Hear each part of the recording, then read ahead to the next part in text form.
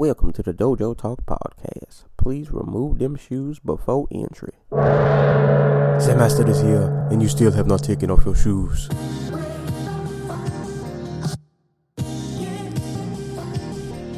Yeah.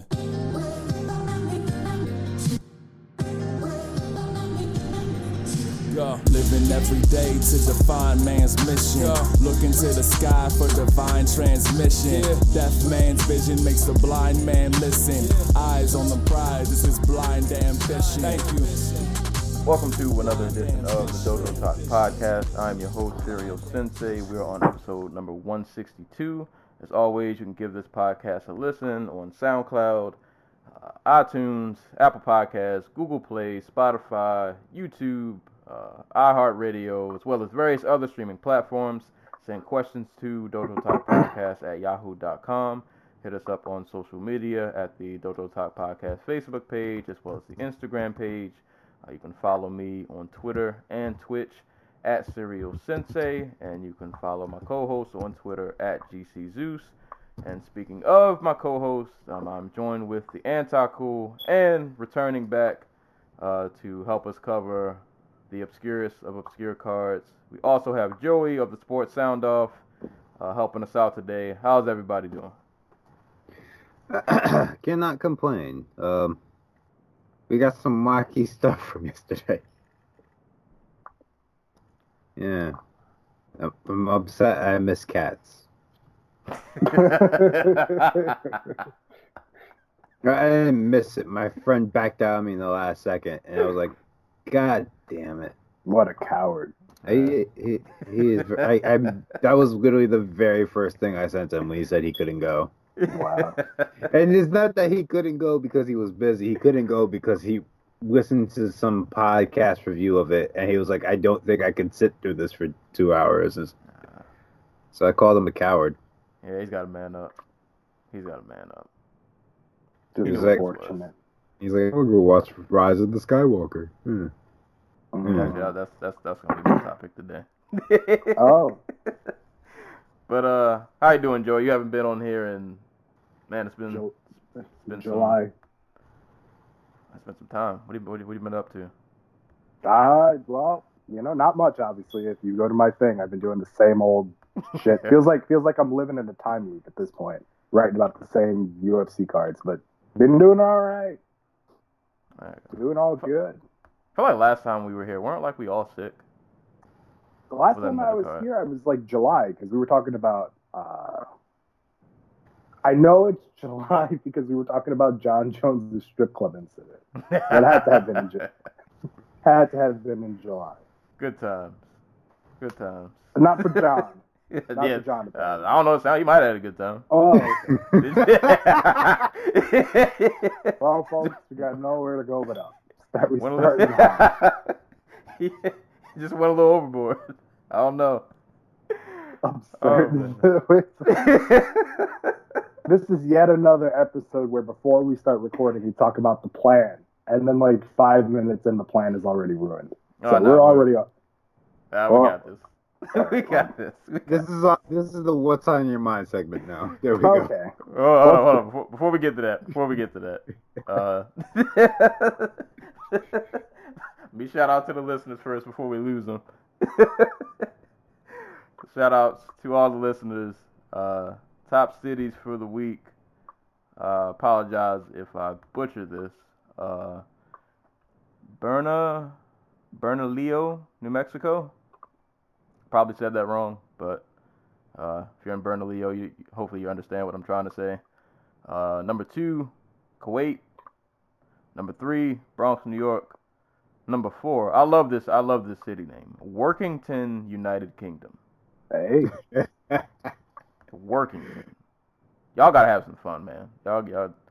No, that Workington sounds like a Richard Scarry town, where all the characters literally just work every day. Yeah, that is. So it's got nobody wears jeans. Everybody's in suits and carrying suitcases. They're not even going anywhere. They're still carrying suitcases.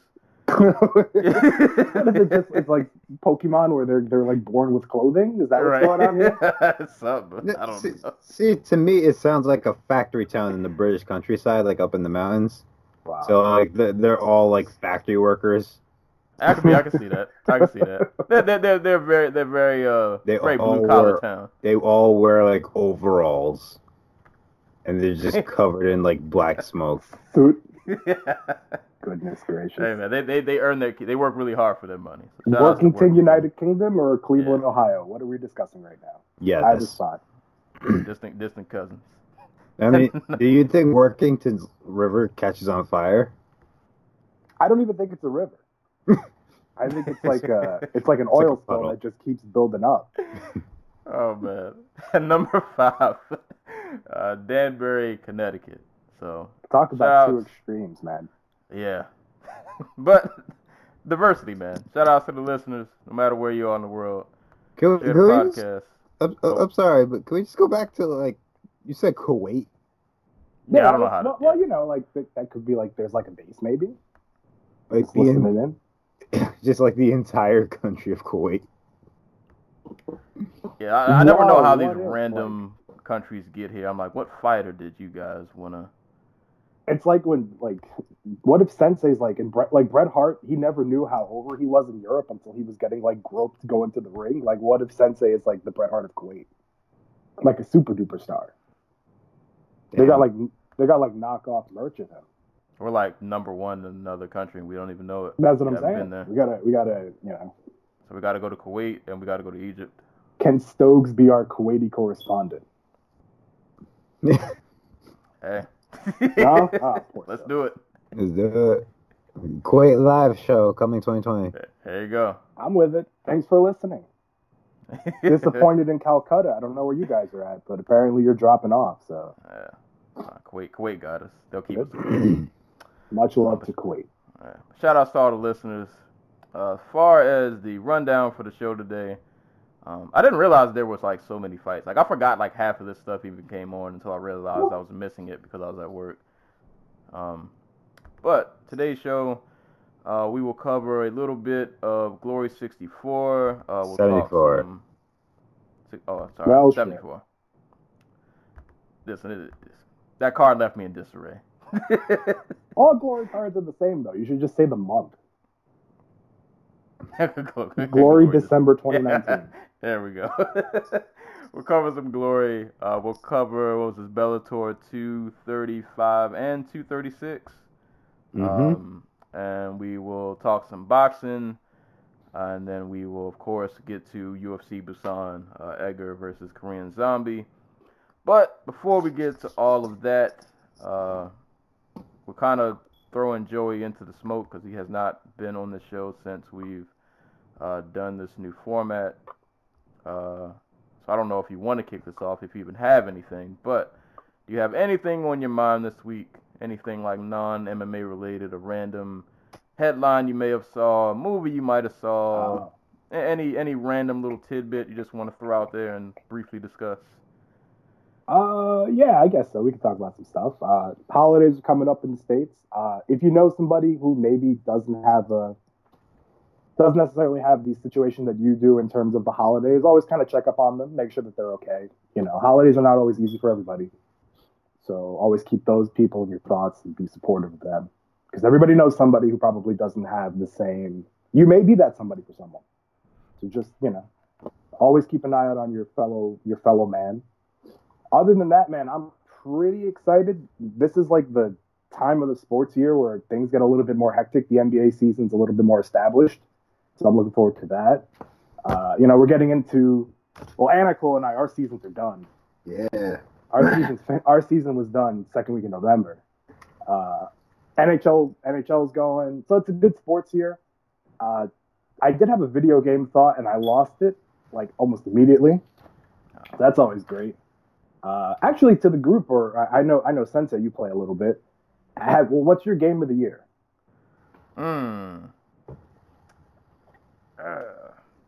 Because not to cut you off on my own stupid question, but for those who don't know, Sekiro won the game of the year at the Big Game Awards, and there was a lot of controversy. So I was curious what yours was. Best game you played this year? It probably honestly would have been that.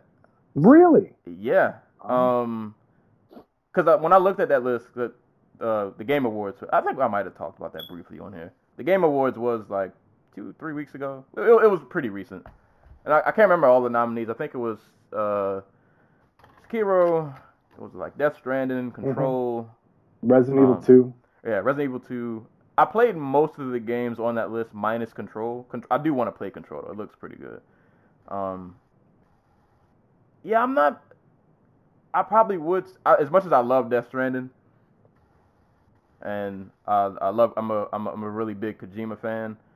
I probably set with Sekiro more, and as hard as that game was, and I also have to throw this out here. I'm very bad at finishing games as of late. Have a lot going on, so I don't have as much time to game as I want.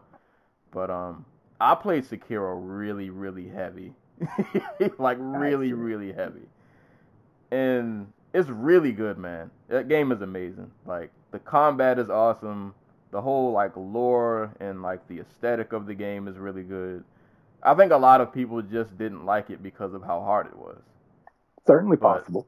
Yeah, but for me, I enjoyed it. Like, don't get me wrong, it was ridiculously hard, but I still found it fun to play. Because, like, Dark Souls was hard, but I didn't want to play Dark Souls after about 2 hours. I was like, all right, man, this dragon just lit me on fire. I'm out of here. Like, this isn't fun anymore.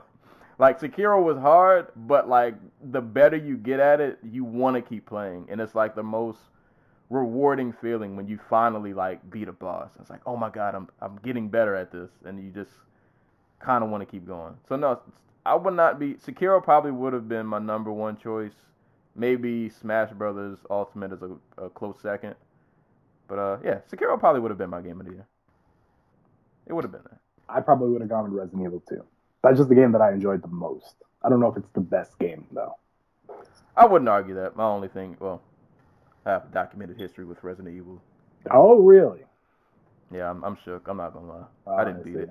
Oh, my goodness gracious. I got to the part where you're in the sewer doing the chess puzzle. Oh, okay. And I got pissed off. I was like, I know what, Mr. X is chasing me. This chess puzzle. I'm done. I'm out of here. You guys have fun. I watch other people play it. It's a really good game. It is really good, but the puzzle aspect just who's making puzzles in the zombie apocalypse? I mean, believe me, like, I'm just, that's just like, let me be scared and shoot. I don't disagree. But that's part of the game. That's part of, like, the lore of the game. Yeah. So now I got to think of something for Anna Nicole. Anna Nicole, what do you want for Christmas? What would be your ideal gift? Your ideal present? If anybody out there wants to pay off my student loans, that'd be really nice of them. Other than that defeats the purpose of the game. Other than that. Well, hold on. So, Anna Nicole, is this going to be your what's on your mind? Or you want to... Yeah, no, I mean, I could talk about a bunch of shit, but all of it's only entertaining to me, so. Right. Cats, tell us about your love of cats. It looks amazing, and if I could have one Christmas gift, it would be to make everybody in this country watch Cats. At the exact same time. At the exact same time, wow. That's my Christmas gift. You'd have to pay me. I think you'd have to pay me to get me to watch that. Joey, why do you hate fun so much? My sister's my favorite person in the world, and she wanted to go see it, and, like, I was like, absolutely not. Under no circumstances. You either have to pay me, or, like, I don't really like eating movie theater food, but it needs to be free. Oh. Because if I'm going to sit through that, I'm going to need some help. Give me all the chicken tenders and all the pretzels. I need something. I think if you're going to make people see that, like, you should include therapy. No. Because I imagine some folks are going to need it. From what I've heard, it's a harrowing experience. From what I heard, some of the digitals that got sent out were unfinished. So you can see like in certain scenes, like, it's just a human hand on a cat. Yeah. This sounds like one of those old-timey cartoons that were eventually, like, banished from society because they were too weird. I'm horrified already. So that movie's going to be like a classic for all the wrong reasons. It's going to go down in history, but... It's going to be right up there with Tommy Wiseau. It's probably going to ruin Idris Elba's career, from what I've heard. I think he'll bounce back. He'll be all right. Everybody else in that movie, I don't know about y'all. But it's got like a pretty talented cast, does it not? Like, Yeah, I mean, it has Judi Dench, James Corden, Jennifer Hudson, Ian McKellen. Ian McKellen shouldn't be in any movie that's a musical because he can't sing. So I don't know why he's in this one, singing. range. Francesca Hayward, who is a very accomplished ballerina, Rebel Wilson, Taylor Swift, and Jason Derulo. He's there too. So, yes, everybody, if you want to give me a Christmas present, go watch Cats. And then send him a review Yeah, so that he knows you saw it. Yeah, I want receipts. We'll invite y'all on the show. Y'all can just have the whole "What's on Your Mind" segment. I won't even say anything. I'll just let y'all do a mini review. It goes from what's on your mind to apologies. Right.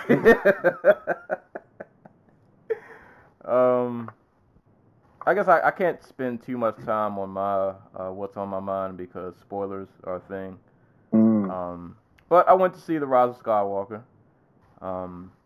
It was weird because when the movie first got announced, like coming off The Last Jedi, I was like, yeah, I don't really care about this. Like, The Last Jedi kind of left a sour taste in my mouth. I don't really want to see this.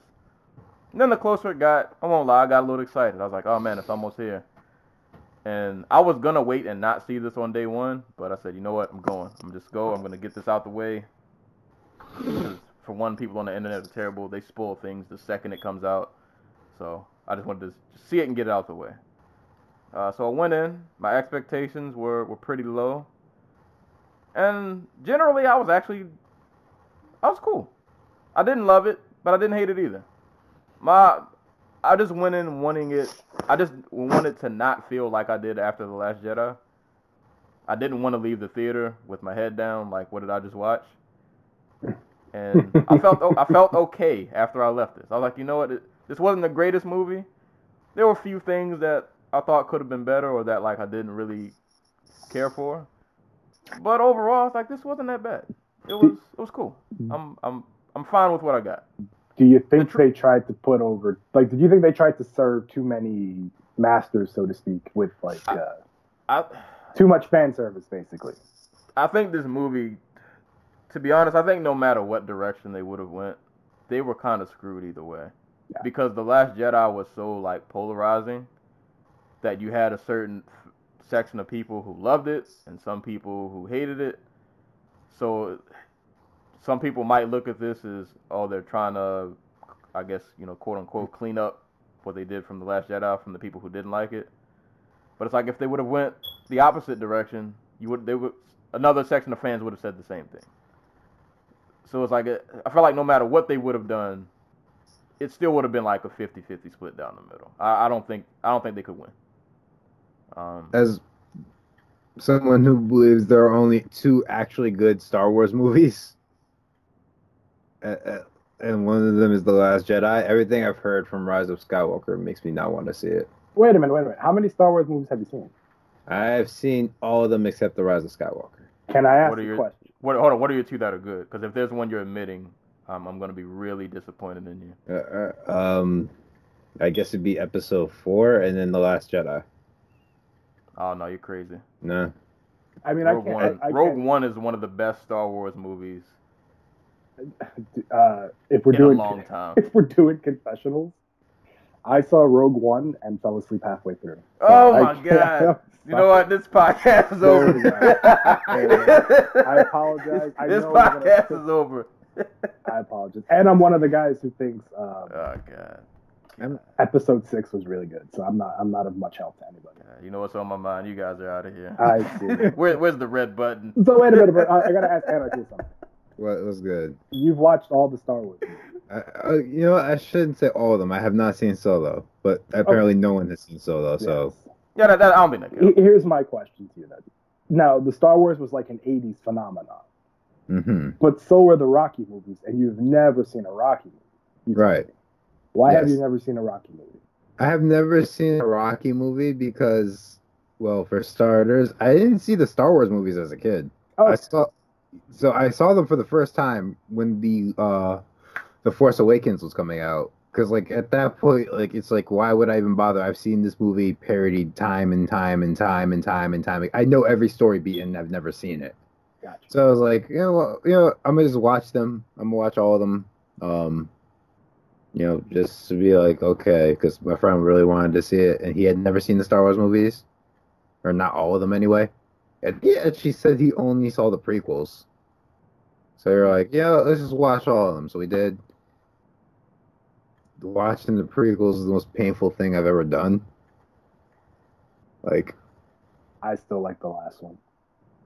they were so boring, and the parts that weren't boring were like bad, campy, melodramatic. Yeah.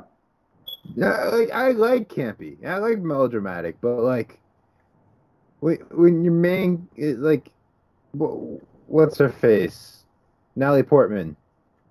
When she's supposed to be like the voice of reason, and she gets charmed by this like megalomaniacal fascist rant by this fucking psychopath that is Anakin Skywalker. And she's like, I want that. It's just, it's a little hard to. Women like the bad boys, man. I don't even know if he was a bad boy. He was just. They like the whiny bad boys. Yeah, I won't discredit you for not liking Anakin. I don't think any of us really were big Anakin fans. So, my whole thing is that while I think at the time it was a good decision, obviously, I think having Anakin Skywalker, or not, having Darth Vader be Anakin Skywalker and Luke's father has kind of just fucked up the series. And not from like the original 3 standpoint, but like from like beyond that, like because it turns this extended universe into basically like everything's connected, right? Like everything's about the Skywalker family, everything's about like dynasty and legacy, and you could have just had a nice story about how a crazy fascist like got overturned or got beaten by like a young scrappy kid, as opposed to Daddy Issues the movie. And from what I hear, it seeps into this one, that the Rise of the Scout, which is why I'm probably not going to see it for like a month or two. Well, I'll just say, closing this out, I would encourage people to go see it. Like if you're on the fence, like don't let critics. I hate critics. Don't let them be the reason that you don't see something. I mean, like if you want to see it, just go see it. I mean, are we critics? I think we're critics. Is this a well, I like it, so I'm gonna tell people to go see it. Is this like a self-reflection? Well, I guess for me, like I don't like if you're not like super invested in the series, then all right, yeah, you probably don't have to see it. But if you've been on the ride this whole time, there's no point in you doing all of this and then like not finishing the last stop.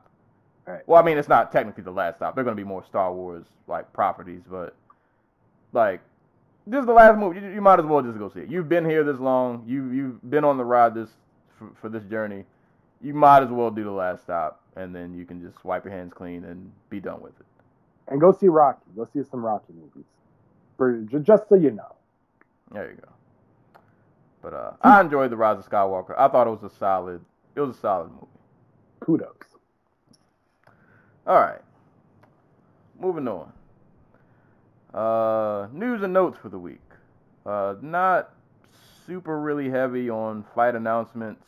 I have a few news stories, but not anything like too crazy. So I'll quickly run through these fight announcements, and then we can run back and talk about any of these if we want to expand on them. But I'll just run through the list real quick. Pretty short. At UFC 248. We will have Robert Whittaker versus Jared Cannonier, as well as Neil Magny versus the Leech, Ling Jian Li.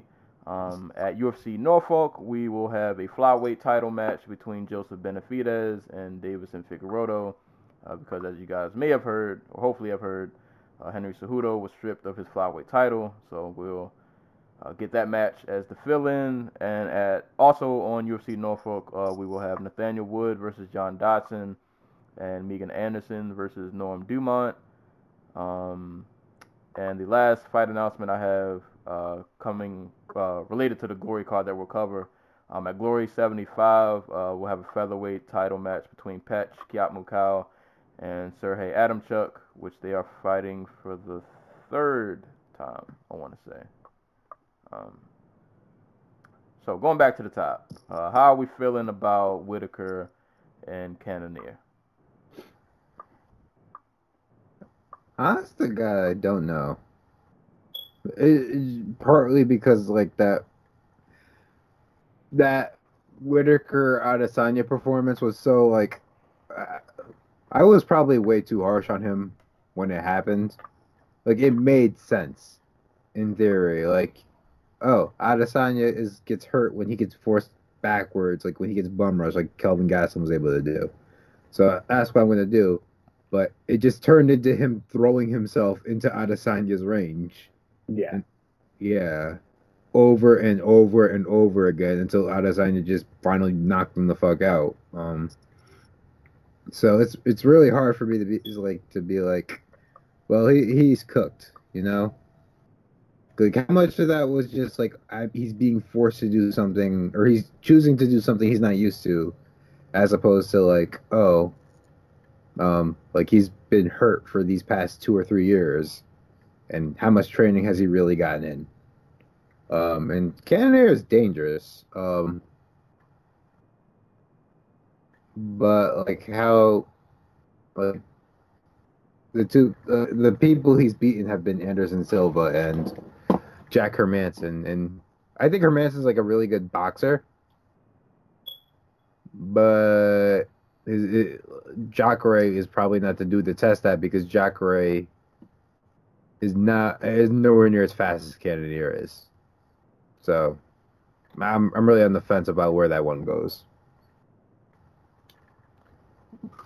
So I came into this year, I had asked you both, like, guys who were going to have rebuild years in 2020. And I had Robert Whitaker on that list. And I think the article just kind of talked me out of that. Because as the more he spoke, the more I thought about it. And I started thinking about Whitaker's entire past few years. And it's like 2 fights with Romero, brutally knocked out against Adesanya. I don't know where he's at.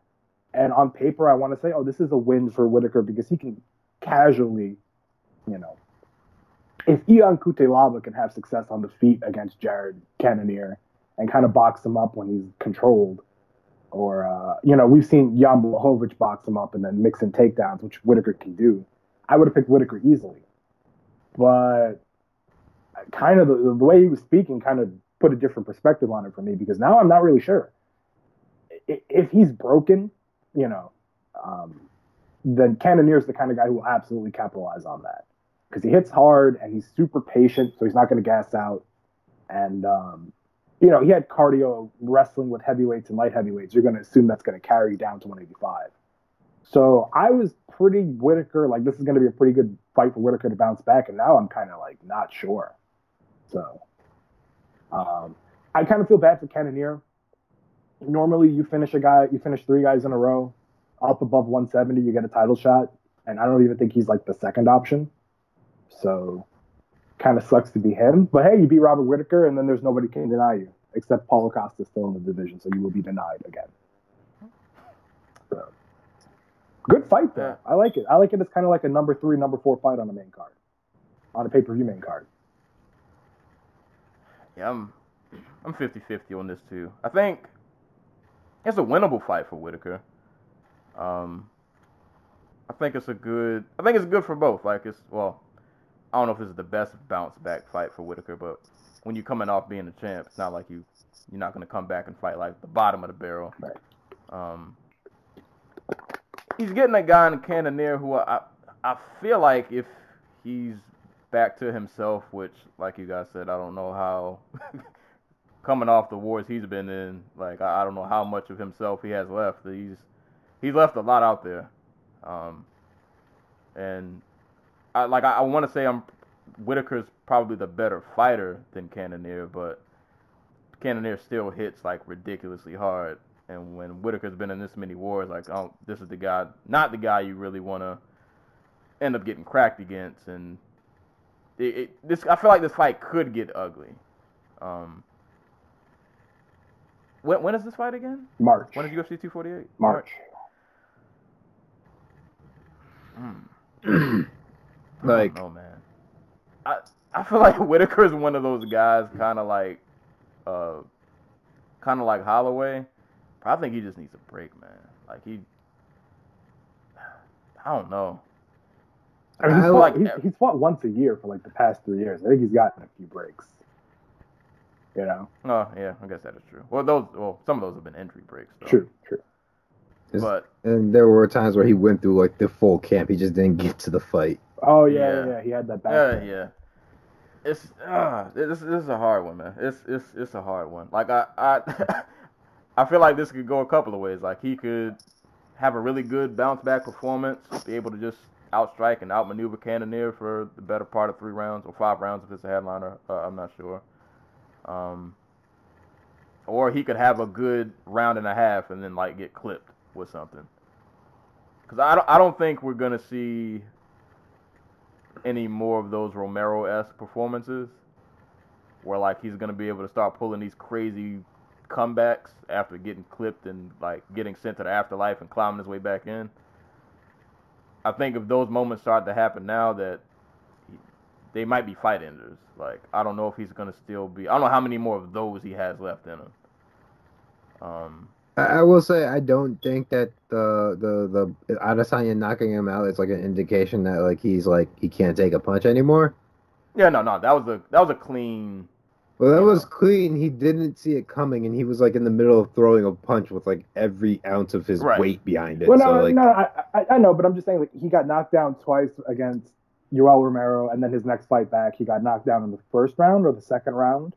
At the end of the first round. Right, and then he got finished. So that's like back-to-back fights where...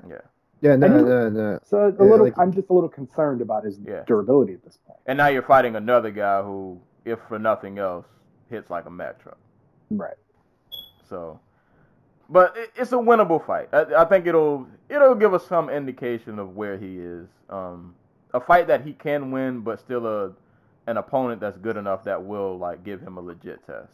And on the other end, a great opportunity for Cannonier. Like if you can go out there and knock Whitaker out, you're probably right. He'll probably get bypassed for a title shot at that moment, but at least you'll have that name on your resume. Like people won't be able to really question you anymore. At that point, you've earned any respect that you don't have.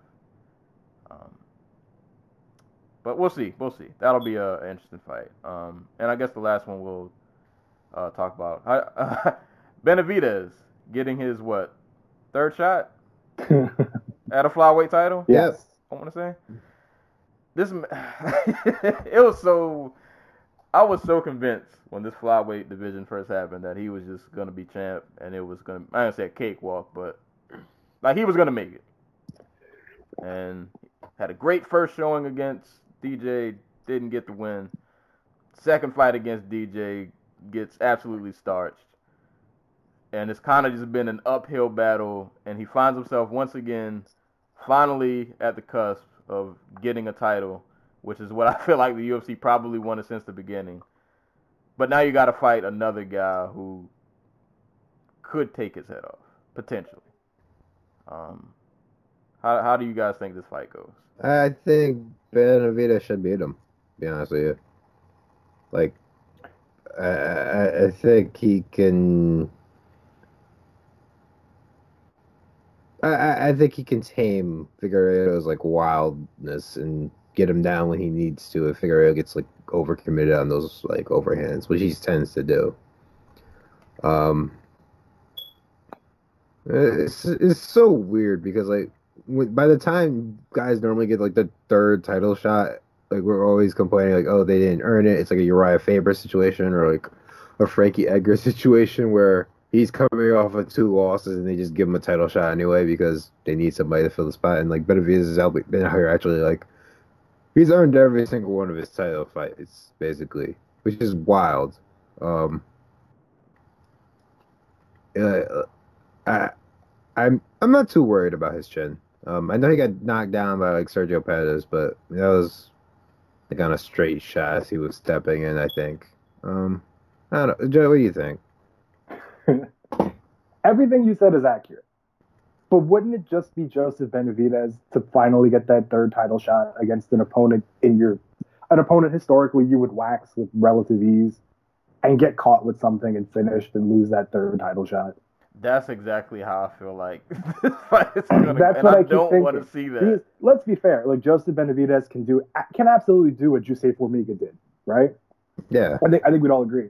Joseph Benavidez is coming off his best performance, I think, probably ever at 125 because he just beat the hell out of Formiga in the rematch. So that's like two factors. We've seen that Figueiredo, when he gets frustrated, will just go into brawl mode, and you have to assume that a long-time veteran like Benavidez understands how to get in and out of those situations pretty easily. We haven't seen Figueiredo's cardio over 5 rounds. We probably know Benavidez can go 5 hard rounds. Everything favors Joseph Benavidez, but like it just feels like fate. That it just feels like something's gonna go wrong. It's one of those fights where it's like too perfect. You know, this guy's been trying to get to this title shot after, realistically speaking, he's been the number 1 contender unofficially for like 4 years now. Removing that Sergio Pettis fight. And couldn't get it because Mighty Mouse was so dominant. And then it's like, all right, well, Mighty Mouse is out of the way. Now he's got a guy, Henry Cejudo, who he beat already. Close fight. Either way, he got the nod. He's going to fight him. Well, Cejudo's kind of like, I don't really want to do anything at 125. So he's got to sit and wait. And then he finally gets the third title shot. It just feels too perfect. It's like too storybook. And in MMA, as we've learned, nothing is storybook. So I get the feeling we're going to have a dude with a Kratos haircut celebrating with the title. All right, then my question is, how long before we see Jussier Formiga as UFC champion? End of 2020. If Figueiredo wins the belt in 2020. And then they'll do Benavidez Formiga 3 and Joe will like twist an ankle. Because but realistically, like there's no way that Figueiredo. I mean, there are ways Figueiredo can win this fight. It's just everything favors Benavidez. Can I go on a rant for a second? Shoot. Ran away. So it's going to be short. This should not be on ESPN Plus. If you want to give this division a fighting shot, please put it on ESPN. You know, like there's no reason for it to be on ESPN Plus. This division already has a stigma around it. Put it on ESPN Plus after one of those big Duke basketball games. Pop a number and see what happens. Like, give them a chance. You know what I mean? Yeah. Because otherwise, you're just doing it to do it. And this is probably, well, if knocking on wood or any solid substance, flyweight has been really just showing out as of late. So I have no reason to think this won't be a great fight. And it's a tellable story. Like, hey, listen, this guy has been the best in the world outside of one fighter for about 10 years now. He's finally going to get the title shot to try and get the belt that's eluded him.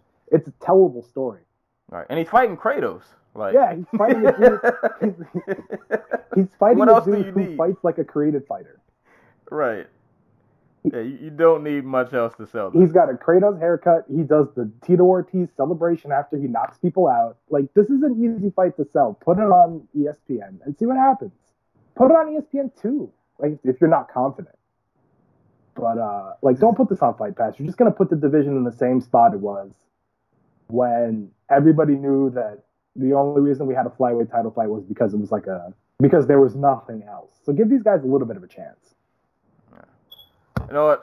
I'm gonna err on this side of I'm gonna try to be optimistic, even though the sport has taught me otherwise. I'm gonna say Benavidez finally gets it. Like all these years of just staying consistent and keeping himself in this picture has to mean something. I want to think that the universe is gonna reward him for his hard work.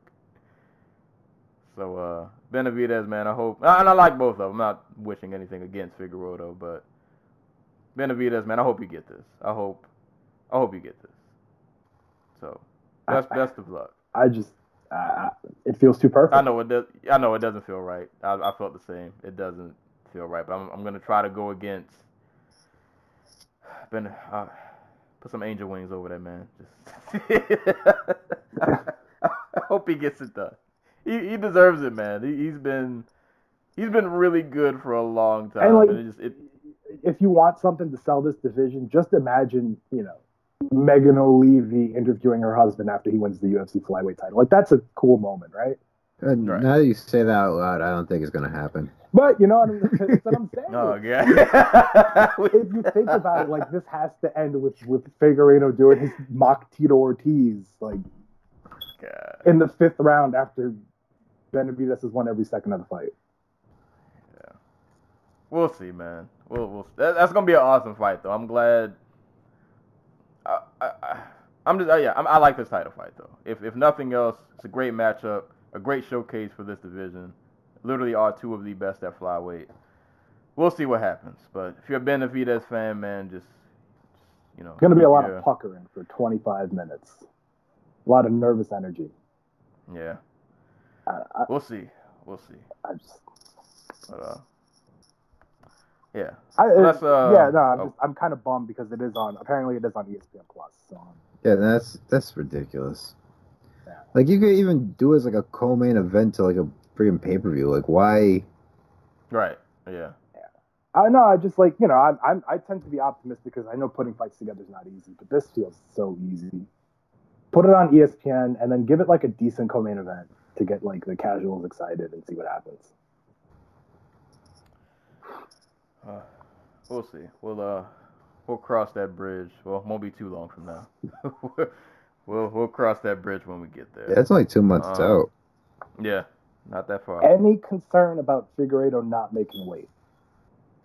Has he made 135? 25? Yeah, he's been fighting there consistently, but like he apparently has these massive. Like, remember the last time it was like a 35+ pound cut? Yeah. So I'm a little concerned. Hope for the best.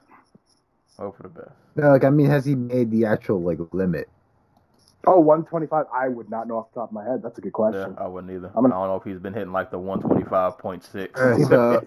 Yeah. No, he's been hitting like 125.5, 125.6 since the fight with Formiga. His last time he made it, he beat John Moraga. Damn, that was in like 2017? 2018. It was only like a year and 4 months ago. It was in August 2018. Time moves fast. Yeah. God, where is John Moraga? Like, he's boxing now. I forgot. He didn't have a fight announced recently? Let me see. Well, I was gonna say, can move on to news. We still got a lot of cards to cover, so I don't want to spend a lot of time on these news stories. But one that did kind of just come out of left field, out of nowhere, Mr. Rory McDonald, former Bellator welterweight champion. He is no longer with Bellator, and he signed with PFL. From the little bit, I actually tried to dig a little bit deeper into this morning. From the few articles that I read, some of his reasonings, or one of the main reasons, I guess, that for him leaving Bellator was that he, according to his side of the story, they didn't like really actively pursue to re-sign him. And also, I guess when he reached out to PFL, Bellator wasn't willing to match PFL's offer. I don't know what the figure was that PFL gave him in terms of like finances, but apparently Bellator didn't match it. Couple that with him, I guess, not actively really pursuing him, and he decided to walk away. PFL's easily their biggest free agent signing they've ever had. He'll definitely be the biggest name on that roster.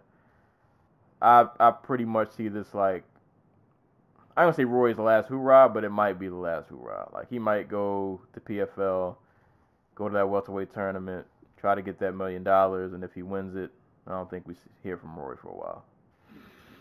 I think this might be the last. This might be the last stand.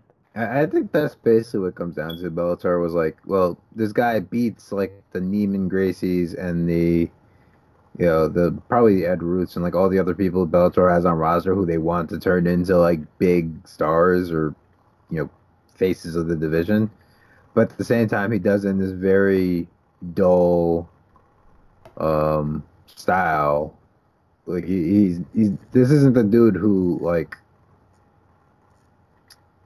I'm gonna have to go back and try to remember when Rory McDonald was like super exciting, but like this is the dude who's letting dudes up like he was like in his early UFC career. Yeah. Like he's a guy who basically after getting to the basically just squeaking his way into the semifinals of the Bellator welterweight tournament, was like, yeah, no, I don't think God wants me to fight anymore. It sounded like he was ready to quit on the spot, if not for the fact that there might be $1 million prize at the end of that whole mess. So like I understand where like Coker and I guess is it Chow? Is that how you say his name? Don't get me lying. But I guess where that's where like the Bellator brass is like, yeah, no, like there's not a lot left for us to do with him. We've had him fight like the guy who is the best fighter in the division twice now. Let's just, we'll offer him something, but if he gets sent somewhere else, or if he gets a better offer somewhere else, it's fine. Because it's not like Roy was in Bellator knocking dudes out. Right. I mean, yeah, he's a name, but like I don't know if people tune in to PFL to see Ray Cooper fight Rory McDonald. And if they do, it's probably out of this morbid sense of like, oh, Cooper might knock him out. Canadians are loyal, man. They will tune in to see it. Yeah, I think Scott Coker gave a comment or two, and this is the one that sticks out with me. At the end of the day, we keep the fighters that we want to keep. So that to me suggests that they maybe didn't want Rory. Well, for whatever reason, maybe he's too expensive, or they just maybe they saw what everybody else saw, which was that he was kind of a distracted fighter who was on the downside. And you could sign one Rory McDonald, or you can sign 6 or 7 interesting UFC guys who just got cut, or some prospects in California because Coker's got a good eye out there, or you could have put those funds to better use. And if you're Rory, man, take your PFL payout and just Yeah, I think it worked best for both parties. Like, yeah. Rory gets the chance to go win a mill, go coast off in the sunset, and I feel like for Bellator, I always err on the side of I think it's better to let a guy go, quote unquote, too early rather than too late. I think it works out best for both. I think everybody wins here. I guess the only thing that sucks is, you always want a rubber match when it's 1-1, so we'll probably never get a Lima Rory 3. I mean, but it is what it is. I think people know who. Yeah, like I like I like Roy, but like he was not winning in that third fight. Yeah, Lima got takedown defense now. It's over for you guys. Well, yeah, he had it in that fight at least. Lima with takedown defense. Good luck. And maybe the awkwardness did kind of play into it. Like, it's hard to promote a guy who seems so disinterested in fighting for your organization. You know what I mean? So Coker could have just been like, hey, look, we like him, but let him be somebody else's problem for a little bit. Because you can always resign a guy. If he finds it in the PFL, they can always bring him back. Yeah. We'll see. The only other story that I had, quick blurb, that I thought was interesting, and I can't even really expand on this because I don't really know much about it, but the Global Association of Mixed Martial Arts, aka GAMMA, has taken the first major step towards international recognition by submitting its application to the Global Association of International Sports Federations. It's a lot of labels and words and acronyms. I only wrote this down because I guess somehow it is connected to the Olympics. So apparently, I guess if this application process goes well, and I'm not gonna lie, I don't really know a whole lot about this. I literally just saw this morning and jotted it down. But I guess if this application process goes well, it's a step forward in having like MMA be potentially being recognized as like an Olympic sport. like I said, I don't really know a ton about it, but I just jotted it down because in case MMA becomes an Olympic sport, this will have been a step along in the process. So maybe just something to keep an eye on. But I don't know who's in this Gamma organization, but I know they've done work with One Championship from what I read. They held some kind of event together and did something with like a lot of amateur athletes where they were helping them pay for training. Something they did with them, but just something to keep an eye on. So maybe MMA will be in the Olympics at some point. But that's all I got for news. Unless you guys have anything that I might have missed.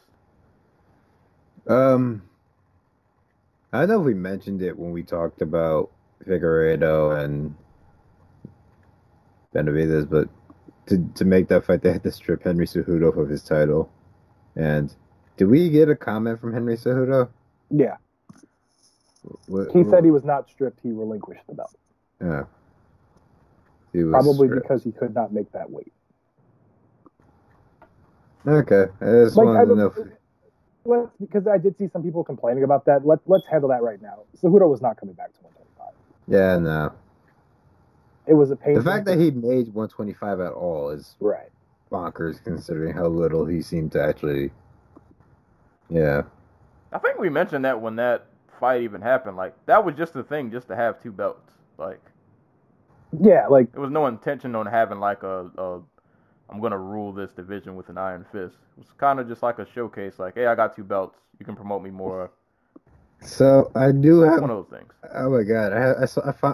I looked up to see his statement on losing the belt, and it showed a video of him calling out Jose Aldo, and it's him coming out. Did you seen this video? I was assuming, Joey.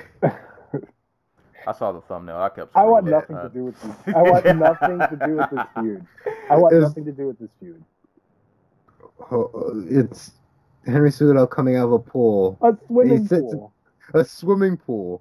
He sits in a plastic beach chair, like a white plastic beach chair, not like a recliner or something, like a white plastic beach chair, which is precariously at the edge of the pool between these two women who look like they want nothing to do with being there, and some woman in the back who's fortunate enough that Henry Cejudo's having her like fan him with. It's not even like a leaf you would use to fan people with. And she gets to hide her face, though, so she is the winner. Did you see Aldo's video for this? No. I'm angry that he's even... It's just him at a gun range shooting a whole bunch of high-level weaponry and occasionally mentioning Henry Cejudo's name and then talking in Portuguese. This whole feud is so weird. Let me see if I can find the Aldo video. No, we don't need No. Now we got it. I purposely skipped over. I am the king of Rio, and you are Snow White's bodyguard. Like, the fuck? This is, I swear to...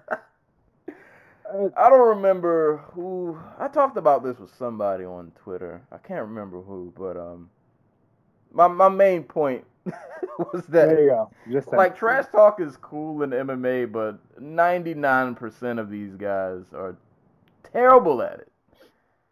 Just don't do it, man. See, but Cejudo's turned it into a gimmick. Like, I think he's supposed to make you uncomfortable. You made me uncomfortable. It's just like, dude, you're not funny. What? I don't want any. Yeah, I don't want any. He's part too of any self-aware for the gimmick to work. That's true.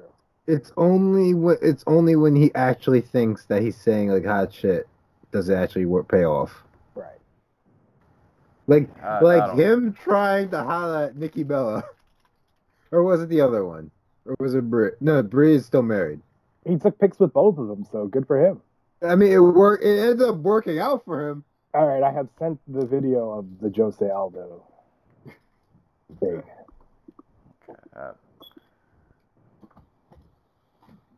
Yeah. I'll let y'all. I don't want to any parts of this.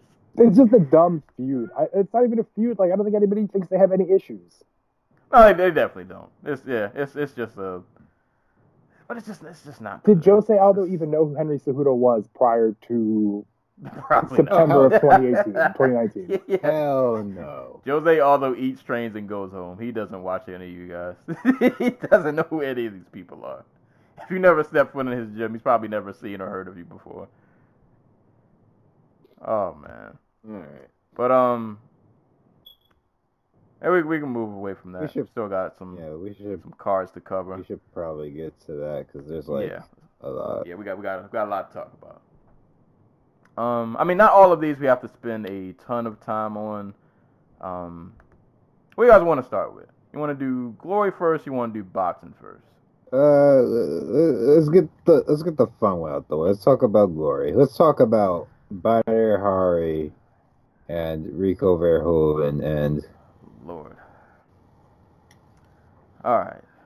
So this card, they named it Glory Collision 2, aka Glory 74.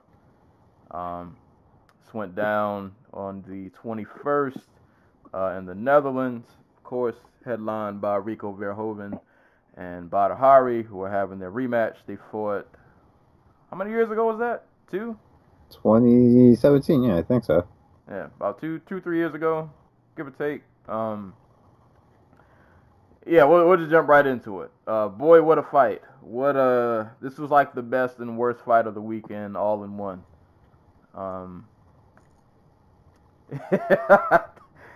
Man, Badr Hari came out, and there were just so many things in this fight that I haven't seen before. I think this was the first time we've seen Verhoeven, at least in Glory, get knocked down.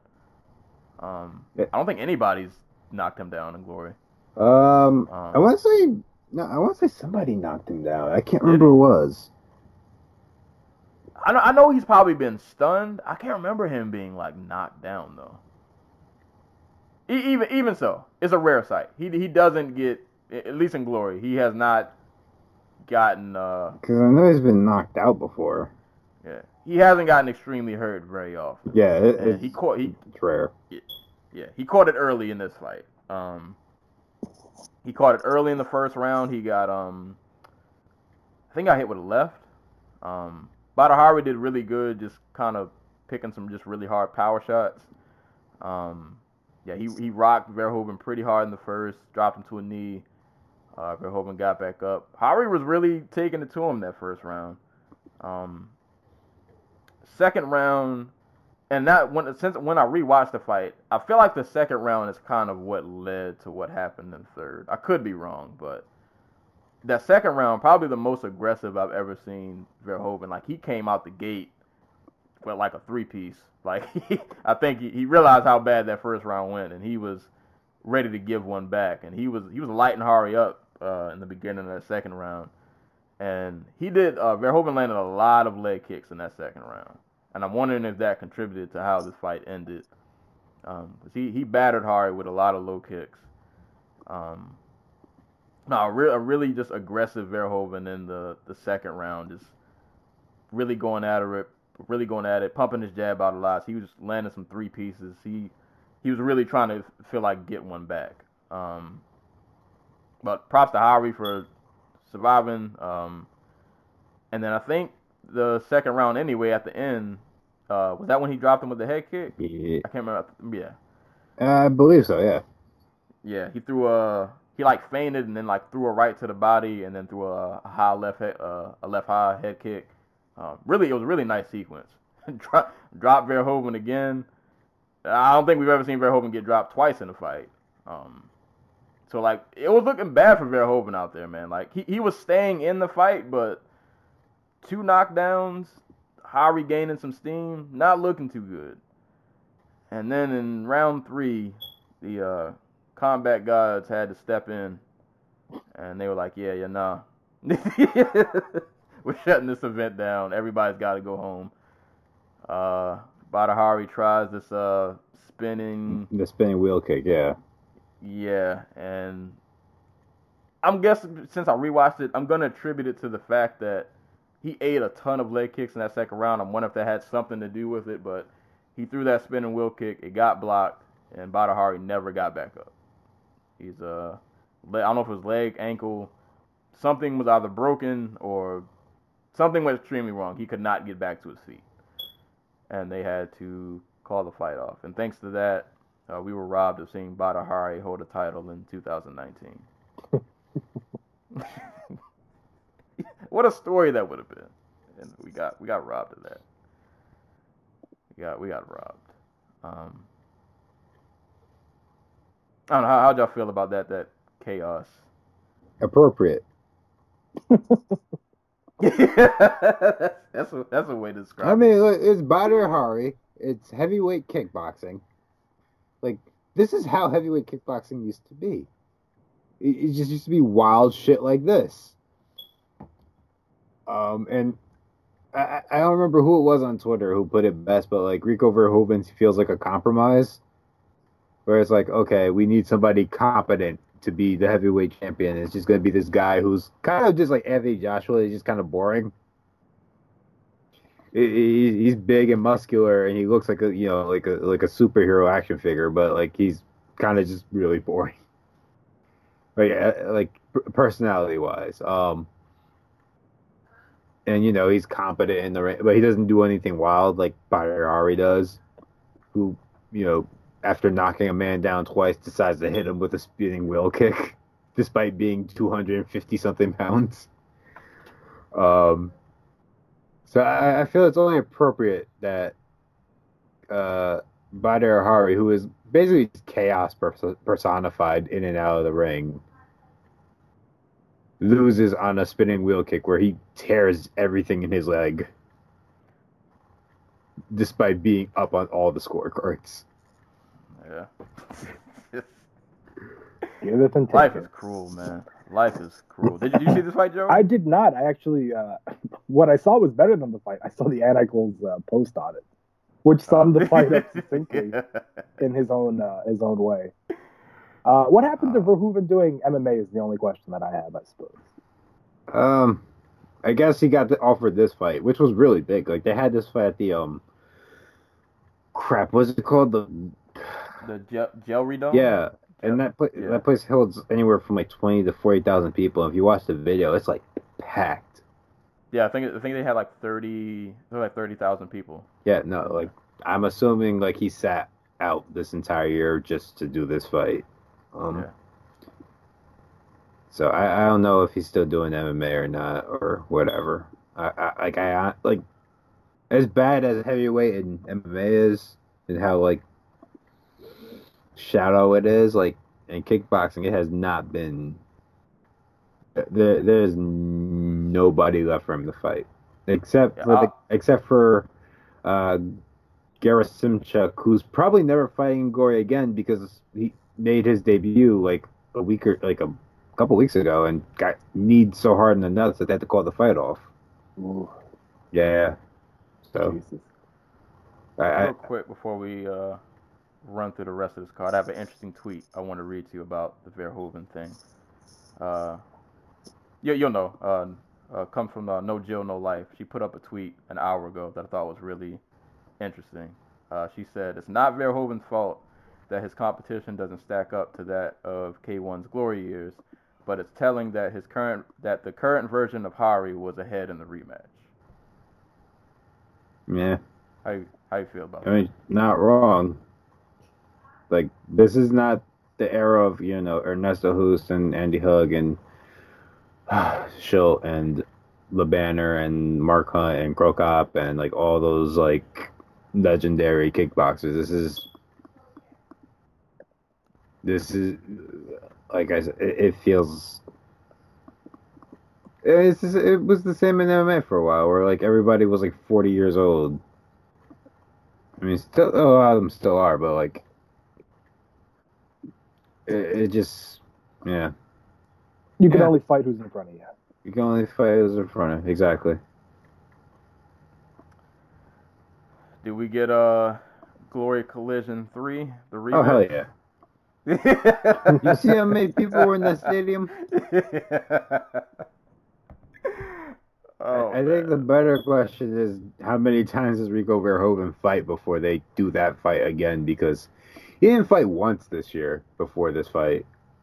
And Badr Hari has been on the shelf for like 2 years because he somehow him and who was the dude he fought? They both failed the drug test and were suspended, which I didn't know Glory did. I don't want my heavyweights being drug tested. It's kickboxing, damn it. It was him and Hetty Georges. Like, I didn't know that was impossible. Well, it did happen. We probably, unfortunately, won't see him again for another 2 years. Yeah. 3 years. Yeah. But Rico Verhoeven retains his title in a fight that I ain't gonna say he would have lost, but He would have lost. He wasn't looking too good. Wasn't looking too good. For the sake of time, I can't run through the entire card. I'm just gonna go down to the middleweight title fight with Alex Pereira and I'm gonna butcher this name. Ertugrul Bayrak. Alex Pereira killed him. Literally, as the bell was ringing, he hit Bayrak with a left hook, and his face was flying through the rope. Alex Pereira's a killer, man. I feel like people don't talk about him enough.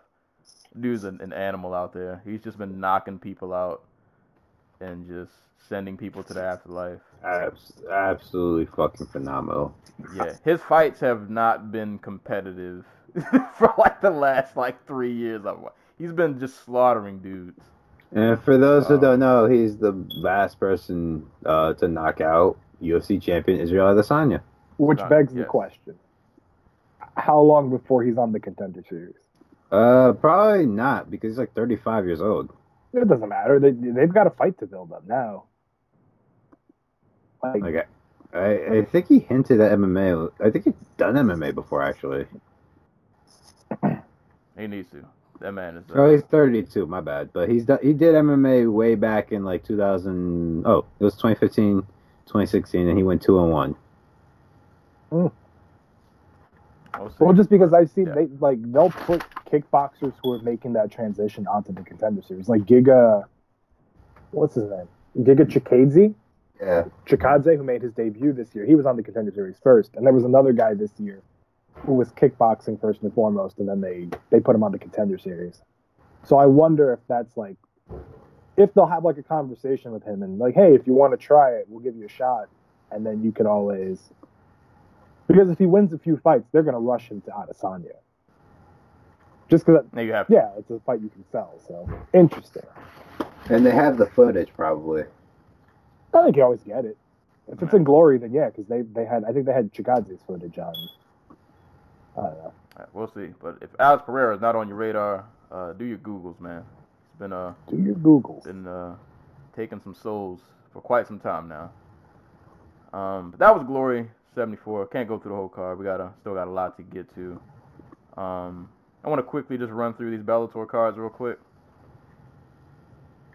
Do a rapid fire of 235 and 236. Yay. All right, so starting with 235, this was the Salute to the Troops card. It was supposed to have been headlined by Josh Barnett and Hani Marks, but Josh Barnett pulled out at literally the last second.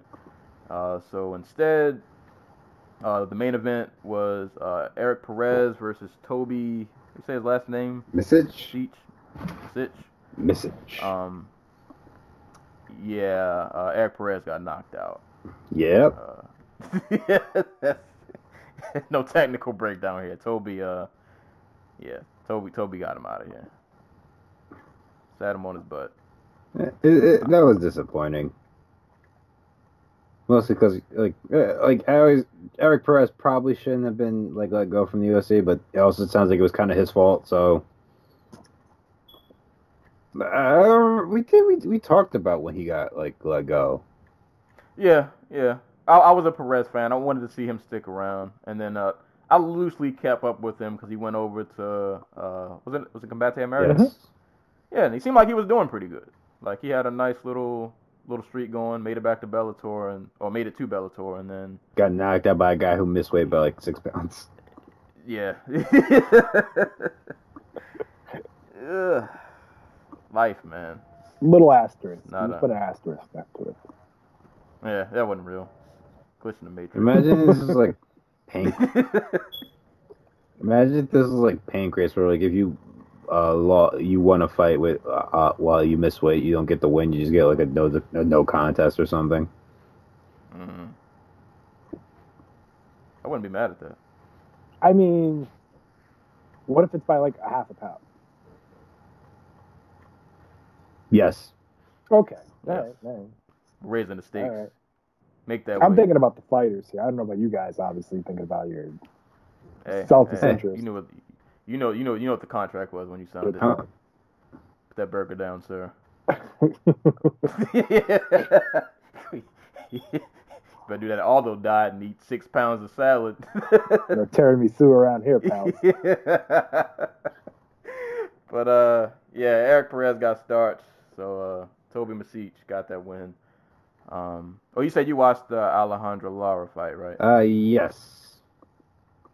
It was a very mostly one-sided fight in which Lara beat the crap out of that Arteaga. I don't even know how to pronounce her name. I thought it was Ortega, but like there's an E in there and it makes it weird. But beat the crap out of her mostly in the clinch. Really nice elbows from the clinch, just like really laid it into her, bloodied up her face, cut her open, knocked her down once or twice. I don't remember on what. But it was a one-sided showing for Lara, who is looking more and more like an MMA fighter, as opposed to just like a really good athlete. Like her athleticism starting to show in how she throws her techniques and stuff. So that's been interesting. But yeah, no. There's only scores 30-26s across the board. Yeah, Worth. yeah. No, she was lighting up that Yeah. Veta. It is worth noting she also missed weight. Yeah. So there was a. No contest. There you go. There's a no contest. Oh boy, no. No, contest. but like Anna and I, and whenever I'm on here, we normally discuss it. Like most women's MMA fights wind up in the clinch, so you better be real good in the clinch. And I thought she was fantastic there. Like you're gonna wind up in that spot at some point. So. I mean, both of you saw this card, and I didn't. I think that's fair in just like most. Oh no, totally. I would agree. I think most fights in general wind up against the fence. Or Well, no. Like specifically when you don't have like very quick twitch athletes with like, or athletes who have like outside games. So like if you're not like, for example, like a Holly Holm, who her entire game is built around not being in the clinch outside the GDR fight. She's made most of her career just never going to the clinch, keeping people at distance. Right. So like unless your game is like built around that, or unless you are a fantastic athlete, you know it's hard to stay out of the clinch. Yeah. So you better have a like. That's probably the one thing that I love the most about Adesanya and Joanna is that when they get you in the clinch, they make you pay if you can't get them down. Exactly. So you better have that in your game. There you go. Fight tip of the week. Step that clinch work So up. do we touch on the failed main event, or do we just kind of let it go? Nah, let it ride. Nah, we don't got time. Yeah, no, we don't got time. Bye, Josh Barnett. Wait. Can we talk about Ronnie Marks with like the greatest tattoo ever? Thanks God. Thanks God. Hey man. If you're gonna thank something, All right, man. Super casual. Oh, where does he have it at? It's like on his back? It's on his left shoulder. yeah, it's like it's very visible. It's Hey man, I like ain't mad at you. I just hope it looks cool. No. It's right above his chest tattoo that says Warrior of God. Is it even like cool font or is it just like some basic? No, it's just it's like It's- Times New Roman. Oh, you can't no. You can't put the God tattoo in Times New Roman. It looks Photoshopped. You wouldn't believe Oh, it's real God. unless you saw it. Oh man, if you're gonna give God the shout out, you gotta spruce it up, man. I mean, no, they're friends. It's fine. He's casual. Times New Roman, come on. It's a very polite thank you. He's looking at the poster. He has a formal tattoo. Yeah. Like, oh man, God. Thanks. Thanks God. Shout out to Javi. Imagine if it was like ironic. God. It's like, thanks, God. You can't be passive aggressive with your tattoos. Right. That's true. But rest of the results on the card, just real quick, at least of the main card. A Bellator Taiwan. contract, thanks God. But moving down, Taiwan Claxton got a unanimous decision over Braden Akio, and prospect Joey Davis, I want to say remains undefeated. He got a TKO win over Chris Cisneros. So that was Bellator 235, rolling right along. Bellator 236, headlined by Alima Leigh McFarland versus Kate Jackson. I don't really have a super technical breakdown of the fight. Just McFarland was able to get Kate Jackson down repeatedly. Went for some submissions here and there. A little bit of ground and pound. It was a little bit of stand up, not a whole lot. It was enough to see that either McFarland has improved quite a bit, because the fight she had with Veta really exposed that she's not a good striker. But it was also enough to show, or it could also just be that Kate Jackson herself is not a great striker. Kate didn't. Yeah. Didn't have anything really going on. She didn't really have much of an answer to anything. And McFarland was just able to push her back, march her down towards the fence, able to get her in the clinch. When she did decide to throw, she landed at a really good rate. I think that she was landing every 50% of the punches she threw. I think that was the stat they showed. So, the fight only got more lopsided the longer it went on. The end of the fifth round was McFarland and Mount just dropping elbows on Jackson, who had basically just given up at that point. But she won in front of her home crowd. I don't know if she was from Honolulu or not, but she won in front of her home crowd there in Hawaii, and they were ecstatic for her. They were really hyped for her. So that was cool to see. Actually, he had a real I kind of missed it because I think I went to use the bathroom or do something, but I missed her whole. She had a really epic entrance. I saw the very beginning of it, but I think I left the room to do something. She normally walks out she normally walks out and has a big entrance for her in Hawaii. Yeah. Yeah. Is she a bigger star than Max Holloway in Hawaii? What do you think? I'm gonna say no, because this is what is it? This is the Neil Blaisdell Center, which I think holds only 4,000 people. Ooh. I could be wrong. Hold up, let me find the tweet, because someone tweeted out. I think it was Gross tweeted out how big the venue actually is. Yeah, no, I don't know how big it is, but she is obviously a star. She is somebody you can put in Hawaii and she will draw a crowd, which is good. That's a thing you. Shut up. So the Blaisdell Arena for theater seating, it's 8,800, and for concert hall seating, it's 2,100. That's a big ass difference. So I don't know. I don't know honestly how big the crowd was, but she has a following there. That's what it feels like. It feels like every time she fights, it's a bigger deal compared to when otother big guys fight in Bellator. She's I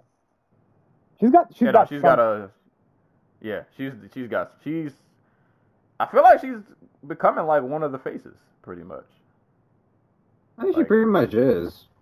Yeah. She's there, the mayor of Honolulu's giving out her the keys of the city. She's what was it, the University of Hawaii football team? She was there at halftime, and she was their big celebrity guest, and the crowd went wild when they saw her. She is a star in Hawaii. I don't know how well that translates to all the other things going on there, Right. or going on in like MMA, the MMA landscape as like from a fan perspective. But like she is someone who they can put in Hawaii once a year and draw a big crowd Yeah, boy. and drum up some excitement. So that's always great. No, and Bellator needs that. She's like one of those super rare homegrowns that have hit. Like they've hit on her. Yeah, like imagine if Brennan Ward was good. Or if you can rely on Gallagher for, you know. They might be able to sneak Jack Gallagher to the Bellator title now.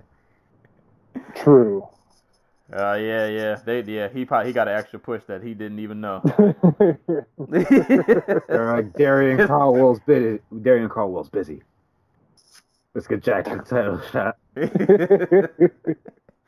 He's gonna be confused on like his next phone call. Like, oh boy. But shout out to Lee Malay McFarland, just dominated pretty much for 5 rounds. Co-main event, AJ McKee versus Derek Campos. How'd you guys feel about this one? It's a lot of wild energy, I feel like, going on. Like, I feel like McKee just shot himself out of a cannon and just like kept going. I think Jordan Breen pretty much summed up how I felt. It's like, it's wild to me that the fucking arguably the most boring fighter ever turned his son into like one of the most dynamic, entertaining, like young up and comers in the sport. But at the same time, like, it's really worrying when it seems like Junior's tired in the 3rd round, so he just flops to his back. That's I mean, there are some technical things I could critique because I think I don't know what it was about Campos that made him just go buck wild and just start throwing like these huge lunging overhands from like 6 feet away. But yeah, no, the great finish, and he was hella quick to snap that the triangle armbar. Yeah. That was a slick. Yeah, because I thought that was a slick escape by Campos, where he's like, "Oh, I'm gonna get out the back door," and he's like, "Nope, fuck you." I think that he, in a weird way, he shows a ton of promise, but he also shows that he's still really young. Yeah. He's only been fighting for about 4 years, professionally anyway. Yeah. And do we know if there's some sort of like incentive if you finish your fight quickly? Because I think this is a part of their tournament, right? I don't believe so. Like unless they're giving out bonuses. Yeah, that's just something we don't know about because it's not like a PFL. All right, no, that's what I was situation, asking. So I wasn't entirely sure. No. Yeah. Maybe Like- he's just bored. Like he's been kind of just coasting through everybody. Like maybe he just got bored. Because he definitely came out really aggressive. Yeah, he just Yeah. So, like when you like Donkey Kong when you jump in the barrel. not expecting that time. He just shot himself out. Yeah. And I think that's why he got tired. Like, dude I think he needed to settle himself down a little more. Like, I don't know what had him so excited or angry or whatever it was, but He's just like, I'm in Hawaii. I want to I want to leave so I can just go fucking party. That's right. possible. I was gonna say Oh, like yeah. that's cause he's main evented events before, so it's not like he got spooked by the occasion. No, he was ready. Like he seemed like honest to God, like he's talked about how he's gotten blackout drunk the night before fights before. Well, Oh boy. So I honestly think, Don't test the John Jones waters. no, Might please not. don't. It's not a good idea. It takes a special kind of crazy to walk those Yeah, lines. yeah. I will Yeah. say Bellator, like I think they got something special on their hands with him. Like I'm hoping, I'm pulling for that final between him and Patricio. See, but that's kind of why I hate tournaments, because you take the control is taken away from you and put into like the most random of random events. Because what if you he- said, Go ahead. what if he loses? Yeah, that's basically what I'm saying. And that's the risk reward. Like he loses. No, you know what? Whatever. Gotcha. And But if they both make be it to the honest- finals, like they've gone through the entire division to do it. Understood. yeah. They, I think another thing, real quick, to contribute what might have had him tired, because I didn't realize it the first time I watched. I think he did actually get rocked with a left. It was a really quick thing that happened that I don't think a lot of us really caught. Because they had like a quick like scramble, and they got back up. And Campos just like fired a quick left. Because that was when A.J. McKee just dropped to his back. oh really? He got hit with something like right before that happened. But like it wasn't like it didn't look major, so I don't think anybody really paid it any attention. But I think he did actually get hit with something. So that might have contributed to him looking kind of gassed out. Huh. I'm gonna have to go back and watch that. But I mean, other than that, he did he drop Campos twice? I think. Something like that. Yeah, he dropped him with the left in the second. He was on fire. And a lot of takedowns and transitions. He looked good. Just a little bit reckless at times, but youthful energy, I guess. I envy that. 30 years old, I don't have that no more. Oh crap! I almost forgot. Sorry. Just go back to Ilima McFarlane real quick. She's now tied with Ben Askren for most title defenses in Bellator history, at 4. It's crazy. Yeah. Ben only had 4. It felt like he had 4,000. No, he had 4, and then they fired him. It felt like 4,000 because how long those fights were. Just drab takedowns, and it's like, God, when is this going to be over? I enjoyed watching him beat the crap out of what's his face? Not Aleem, but the other one, the French dude. Oh, yeah, Amasu. that's the one that I remember the most. Yeah, he did. Yeah, he destroyed Amasu. That was yikes. But props to AJ McKee. Continues to impress. I don't know who's on his side of the brackets. I don't know who he gets. He gets the winner of Darian Caldwell versus Borix. That Darian Caldwell, man. that's gonna be a good fight. If Darian Borix wins anyway. Yeah, a lot of things to be said about Darian that we don't have time for. Goodness gracious. God.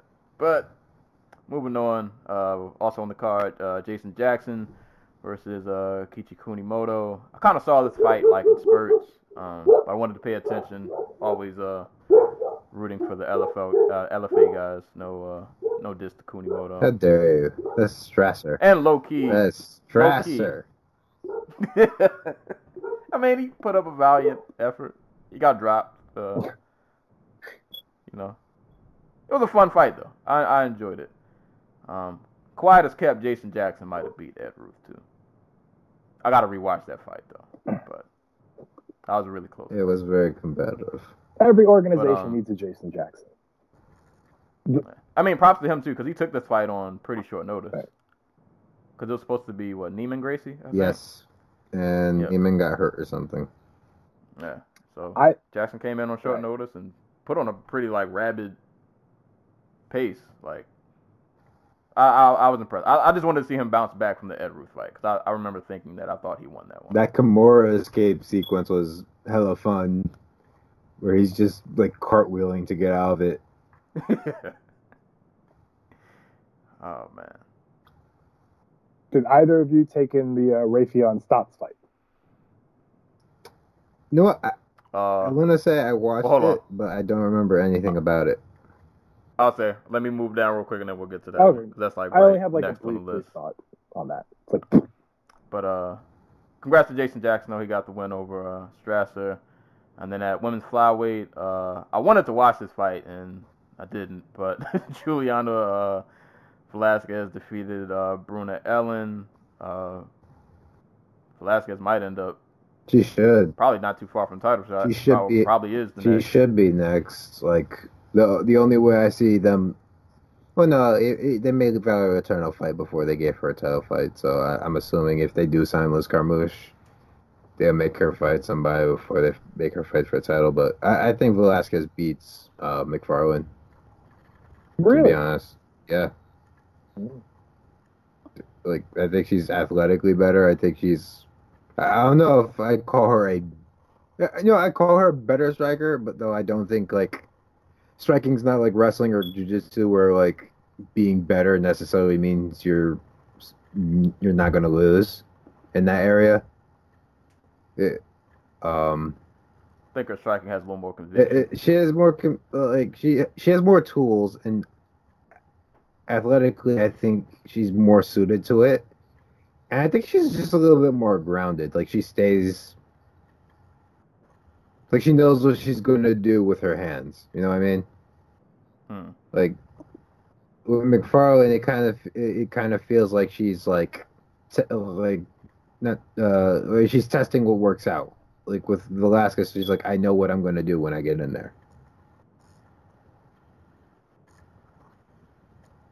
We'll see. Well, she cruised to a unanimous decision. Scorecards were pretty lopsided. I'm gonna have to go back and watch that one. All right, so Joey, now I'll hand it off to you. No, I didn't. These are some interesting names. Raytheon Stotts against Chaden Lahaloa. I really like Raytheon Stotts. I've been following him since his Victory FC days, which was one of like the first promotions they put on UFC Fight Pass. And he probably is in the UFC if he beats what's the guy's name? His only loss. Dereshvili. Yeah, because they put him on looking for a fight, and he got spinning back fisted in like a minute.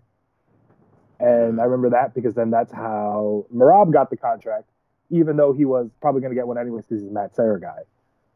I like him a lot. I think he's got a lot of work to do with his hands. He's another guy who's way too willing to engage in the clinch and just kind of hang out there and fight for takedowns when probably could separate and do a little bit more. Lealoa is a really solid regional guy. He fought on the Contender Series. This was a pretty interesting fight that I was excited for. It was not heavy on action, but it almost felt like one of those early flyweight fights where it gets to the ground and then it's just two guys trading submissions. So, just keep an eye on Stotts. I think he's got a lot of potential, and I think Bellator is a good place for him to develop that. But I didn't have anything like super about the fight. Just like, don't be surprised if Stotts at the end of 2020 is a pretty significant player in the division. I mean, the division is basically non-existent, so. True. Yeah, they need him. True. I'm just saying I think he's got some upside. That's it. That's all I have to say. Yep. Do you have a nickname? I feel like with that kind of name, you have to have a Raytheon? Yeah. Super Stotts? Really? Yep. Is it? That's cool, I guess. Super Stott. And rounding out the main card, a fight that I halfway saw. Zachary Zane defeated. Somebody help me out here. We gotta go. We gotta try to take a shot at the name. Nate Noah Dung. That sounds about right. There we go. There we go. That's close enough. The baby faced assassin. There you go. Zachary Zane, got a unanimous decision over him. That was it. That was Bellator 236. I mean, from the bits and pieces I saw, because I was trying to switch between that and boxing and all this at the same time. Some streams were working, some weren't. Had a lot going on. But from what I saw, like a pretty solid card. And their two biggest stars, obviously, McKee and McFarlane won. So, good on Bellator. Their stars keep rolling. So, yeah. That was Bellator 235 and 236. Moving along. What boxing fight do we want to cover first? We want to talk about the Quitter, or we want to talk about the Charlo fight? Chavez Jr. isn't getting any mercy from me. All right, since I want to hear y'all talk about the Chavez Jr. and Chavez Sr. face palming and disappointment. Well, Joey, cause since you probably saw more of this than I did, like I only got a chance to watch it while I was at Right. work. So you probably had a better vantage point. So I'll let you lead this one. You know what, man? Everything you've heard has been like everything you've heard about this fight is true. Like there was a brief period to start off. First off, Julio Chavez Jr. came out with he like dyed his hair overnight and it was like white and blue, and so that was weird. That was the first thing that I noticed. And he came out really kind of aggressive. He took the first round. He caught Jacobs off guard. I think Jacobs is a naturally slow starter, though, sometimes. So could have been a combination of both guys having their moments. Second round was pretty competitive. Third round, I thought Jacobs established the fact that JCC Jr. was not going to start coming forward and not pressuring him enough. So he kind of put him against the ropes more often than not. And it looked like it was kind of going to be a fight where Jacobs was maybe going to go for the finish eventually or just start really putting the pressure on. And then right around that round, Julio Cesar Chavez Jr. started looking at the ref a lot. And he would like motion with his forearm like a flipper, like he was getting hit with like an elbow. And then he went back to his corner and the body language was real suspect. And then the fifth round, where he literally just complained for the whole round and occasionally would throw punches just to remind Jacobs that this was a fight. And it was looking more and more like the Canelo fight where he just stopped fighting. And then he goes out into his corner and they immediately cut to Julio Cesar Chavez, who immediately puts his head in his hands and is face palming and giving. Listen, if you've got Spanish parents, you've seen this like hand up shrug, and you know what that means. So I'm looking at him, and he does the thing, and then he throws his hands up. And I'm thinking, like, oh, he's just disappointed because his son is losing. And then they cut to the corner where Julio Cesar Chavez Jr. is saying, I can't breathe. It's like, oh, that's questionable. That's a little nerve-wracking. And then the ref comes over, and he and Freddie Roach have a chit-chat, and then the arms start waving, which means the fight's over. So he quit in his corner. Now, to further kind of paddle this all together, Julio Cesar Chavez Jr. came in talking about how this was like the first fight he's ever had that he was sober for, and how he was as motivated as ever. And he missed weight. So he had to give $1 million to Danny Jacobs for missing weight because he couldn't make the weight. And then, so you have all this drama show, so to speak, with this one guy who's always been given everything. Like, no matter how many times he screws up, everybody always comes to his defense. He's always got, like, an excuse. So his fan base is very loyal. They put up with a lot. And here, in his final chance, his last chance to prove himself to his fans, he quit. So they lose it. And this looked like a pretty big house are showering him with soda and beer, and things are being flown his way. And Mickey Rourke, of all people, is trying to, like, Tina Turner bodyguard him to the back. Whitney Houston bodyguard him to the back. And it's just a madhouse. And poor Danny Jacobs, they keep him in the ring, and he's trying to give his speech, his post-match, his post-fight presser, and he's getting beer cans thrown at him, too. So they got to cut it short so they can get him to the back, and apparently when he was going to the back, everybody stopped. Like, they stopped throwing things. But just the ultimate Julio Cesar Chavez Jr. fiasco, to the point where you wonder, like, what were you people expecting? This is what he always does to you guys. This is what he always does to everybody, every promoter who's ever been involved with him. Like, this is not shocking to me. But it was an awful scene, and stop giving this guy fights. Stop paying him. You know, like, fighters risk their lives for a living. You never want to hear a fighter not get paid. Like, stop paying this. This is like Audley Harrison levels of embarrassment. You know, and hey, look, I do think he was hurt. I don't think there's anything wrong with, like, if he made weight, did everything right, and quit, I don't think it would be as big of a controversy. But the fact that everything was kind of handed his way and bent for his whims, and he does that at the end, like, I can understand why they were frustrated. But don't throw things. That's not nice. And Sensei, if you gotta.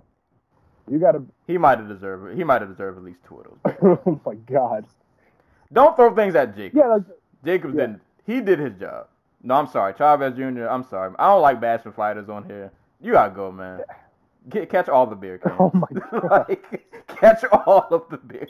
Don't do it. Like, and I only, like I said, I only saw this in bits and pieces. And I won't spend a lot of time on this. You pretty much broke down everything that happened.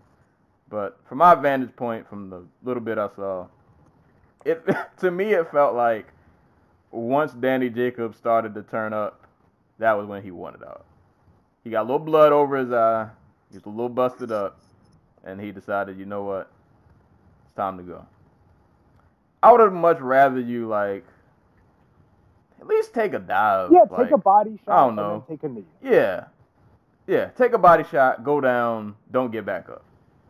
Even if it looked fake, whatever. I'll take that. I think it was the face palm from his dad that just really just. I've never felt so bad for son. Like, that's your son, and you love your son, and you do anything for him, and you want the best for him, and you got to sit in this crowd and watch. Like, I didn't raise you to do that, man. Like, I never taught you to do that. Like, and I feel bad for him because I know for the next 2 to 3 months, anytime he's out in public or he has a microphone in his face, they're going to ask him about that fight. And I couldn't imagine that. Like, I don't even know what to tell the interviewer who's asking. Like, I don't know, what do I say? My son quit. Like, it's nothing. That is it's embarrassing on so many levels. But you know what? The moral of the story, to keep this short and sweet, like you said, you gotta stop giving this guy fights, man. It's gotta stop. The show has to end here. This is the last stop on the train. Nah, I'll be back. He can be back, but it can't be. We can't be main eventing. It can't, like. I don't know. Nah, and I cooled. Apparently, this fight got moved. Like, do you have any idea why it got moved? Why there was like a venue change or?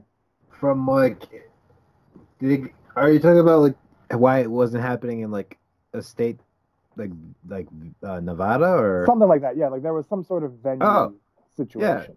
Yeah, Cesar Chavez tested positive for like drugs. Ah, I see. And this was one of the conditions that would just like, I don't care, come fight here anyway. Yeah, see extra beer can now. Wow, I didn't know that part. Jeez. So the whole thing was he would have to go before the board and like argue about like why he should get his license back or whatever. Like, I don't think he was still suspended, but I think it was like one of those situations where you have to be like, okay. So they pulled a John Jones? Yeah, basically. Except this was planned out ahead of time. I think in the moment, John Jones is capable of contrition. Like, I think he does feel bad about his actions, but he just can't stop himself from doing it again.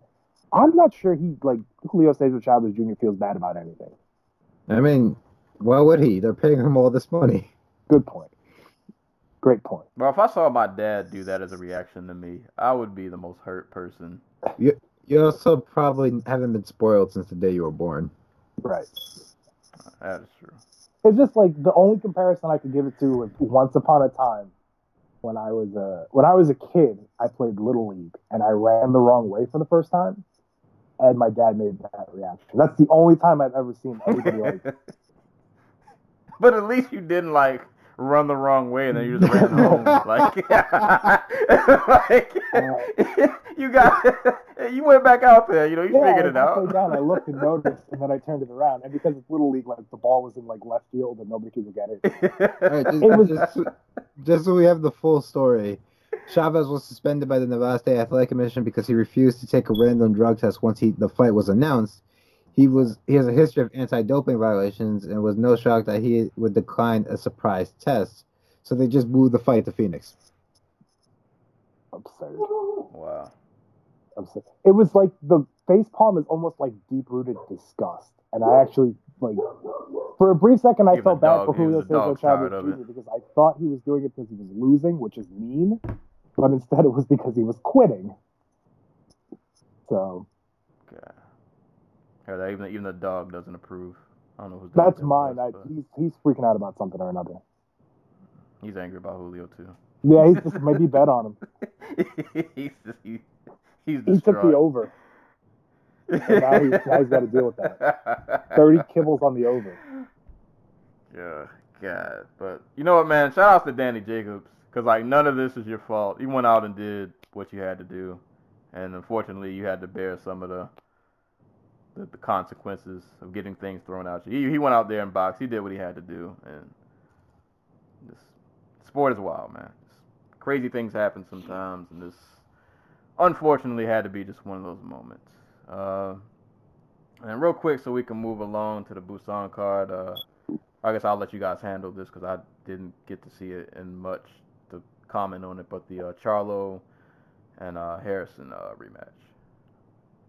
I only saw like the first round, so I'm not of much help here. It's going to be all anti-cool. All right, Taco. Take it home. So the first 6 rounds of this fight were basically Tony Harrison. I'm not gonna say having his way with Charlo, but like it was pretty clear that they were both content to fight, like, you know, forehead to forehead, and Harrison was the more schooled boxer there. But Harrison did get knocked down off a left hook in the second round, so that, you know, kept it competitive in the early rounds. So commentary tells the tale of two things. So you had the guys who were actually in charge of, not in charge, but they were providing like the scores for commentary. I don't remember the names. Both of them had Charlo winning rounds 7 through 9. Well, the commentary team, who again I don't even know who was on commentary. Lennox Lewis. Was it Lennox? I think it was Lennox. Yeah, it had to have been Lennox because Lennox was not on the Chavez fight. Yeah. So they had him. They were talking about how they thought Harrison was winning, you know, rounds 7 through 9. I thought Charlo was coming back. It seemed to me like Harrison was slowing down. He was doing more showboating. He was still landing. Like, it was still a competitive fight. Like, I think the total strike, like they were keeping a thing of the total punches landed in the corner during the fight, and like they were like neck and neck the entire time and trading like who was in the lead and who wasn't. But you know, I think the back half, like, Charlo was really picking up. It was really becoming like a more competitive fight. Was doing a nice job of landing with that jab, and like you could see the distance getting wider and wider. Like, it was no longer forehead to forehead. Like, there was actually some distance between the two. Harrison continued to try and showboat and get under Charlo's skin. Then the 11th round comes around. Harrison, like, literally 10 seconds earlier, like, put his, like, basically dropped both his hands and was like, "Is this all you got?" And Charlo proceeded to drop him with a left hook. Oh no, the Nate Campbell. Harrison, who, and this was one where, like, you could tell, like, his legs were, like, not shot, but, like, he was definitely, like, on skates. And Harrison tried to play it off like it's nothing, like, damn, you know, whatever. So he gets back up. They go back at it again. And then Charlo drops him with yet another left hook. Proceeds to hop on the ropes and, like, you know, he thinks it's over. The ref is still counting. The commissioner comes into the ring and is like, "Charlo, the fight's not over. Get off the ring." And then Charlo goes in for the kill. And Harrison gets the fight called while he's standing in the corner, basically just eating Charlo's shots, and the ref just steps in and is just like, "No, you're done. You're done. I'm sorry. This is how it ends." So, yeah, it was a really great fight. You kind of see a little bit of the weaknesses of, like, Charlo, especially in those early rounds where he was content to just sit in the pocket and try to outwork Harrison, but that didn't work. Once he started, you know, actually play a little bit of distance, you know, trying to get that range on that left hook, it started landing and eventually led to the knockout. Harrison's just not a, like, in. I rewatched this fight. I watched the first fight for the first time earlier this week. Harrison is just not a back of the fight fighter. He's not, like, if there's any time he's going to lose a fight in the championship rounds. He had, like, I can't even say he had this one in the bag because Charlo was up on all three judges' scorecards when the fight was called, and that's before accounting for the 2 knockdowns in the 11th. So, yeah, no, it was a fantastic fight. If you get a chance, go watch it. Now I want to see him fight J-Rock.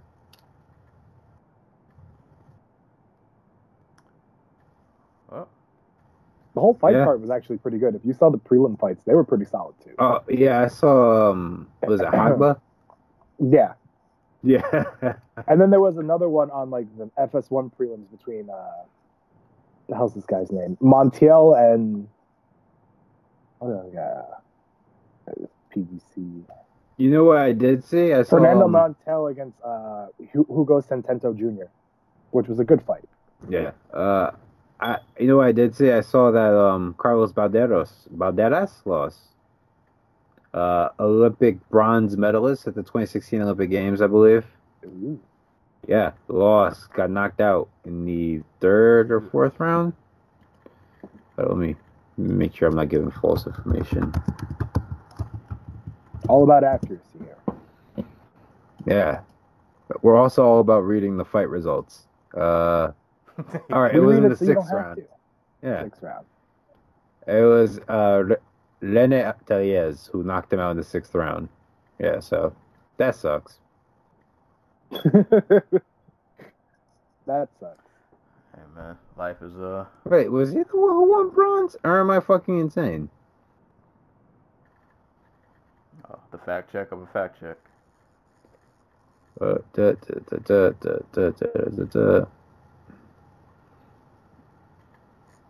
Yeah, no, now I'm confused because I know that what's his face, Shakur won silver that year. I don't, and someone won bronze on the U.S. team, but I don't remember who it is now, and it has me. No, you continue, and I will look into this. If you'd like to write in with the There you answer, go. please do so. Right. Well, that was your our boxing coverage of the week. The best and worst of boxing. Literally the best and worst. The main event sounds like one of the best fights of the year, and Julio Cesar Chavez Jr. was probably among the worst. The worst in terms of Yeah, this week in fighting gave us everything: highs of highs, lows of lows, a little bit of everything in between. All right. So The main event. there we go, main event. UFC Busan, headlined by Korean Zombie and Frankie Edgar. I will just jump right into it. Pretty much what I thought was gonna happen happened. Wasn't sure if it was gonna happen in one round, but I pretty much figured this was inevitable. That they would throw hands and Frankie would end up getting hurt pretty bad. Let's put it lightly. Like, Frankie comes out, bobbing and weaving, lands a little leg kick or whatever. And I just knew from when Frankie tried the takedown and didn't get it. And then from that very first exchange when Korean Zombie caught him with that left and had Frankie backing up. And I was like, well, I guess the curtain is, I didn't think we were going to get here this quick, but the curtain's already closing. He backs Frankie up. Dude, he caught Frankie with like a 4-piece. I don't know if all those shots landed because of the camera angle, but he did like an uppercut and then like a left and a right, and he was lighting Frankie up. Frankie hits the ground. Korean Zombie takes his back. They wrestle around for a little bit. Frankie does eventually end up getting back up. Probably just should have stayed down because he got put down again. Might have been like the same combination that dropped him the first time. I feel like it was like another uppercut, a left, a right, and then a couple of other uppercuts, and then he just didn't get back up. And he tried to hit the rough with a single leg, and I was like, oh boy. Yeah, I felt like Frankie was gonna get starched when this fight got announced, and Korean Zombie starched him. Yeah. So one of the things about Chan Sung Jung is that he is like he's one of the fastest starters in MMA, and that like there's very little feeling out process. Like he will slip your first punch and then knock you out. He did it to Renato Moicano. He did it to Mark Hominick, and Frankie Edgar's like someone who's very susceptible to just being hurt early, and I don't think that's really changed over the course of his career. And he's only getting slower and more. I'm not gonna say more predictable, but like it's one of those things where you just have more tape on the guy, and you have more tape on what works. So this just felt like it had all the ingredients for the Korean Zombie to just come out here and just viciously beat the crap out of him early, and that's what he did. He slipped a right hand from Edgar, countered with a left hook, and Edgar never recovered. His hands are really good. Yep. His hands are really good. Like we call him the Zombie because like he likes to eat. Like he will eat a punch to give up a punch, but like when he wants to, he can counter with the best of them. And he's got great vision. Like he's got great eyes when it comes to being able to react defensively. Like he gets hit, but he gets hit because of his style, where he's going to get hit. You're bound to get hit. But he's got this great ability to see what's coming his way. That's why he rarely, if ever, gets hurt badly. Because if you think about it, like throughout his career, like if you remove the George Roop the George Roop head kick KO, like he's been pretty durable despite his fight style. Yeah, Yair Rodriguez got him, but that was with like the greatest. Right. That was the trickiest trick shot ever. Yeah. Right. He had to dig underneath the tool bag. That was the Larry Bird shot he took like out of bounds that somehow went over the backboard and went in. Right. he found that ancient scroll that only one person finds at once a lifetime that has like the hidden technique. So and he learned it. I thought Edgar had a chance going into the week.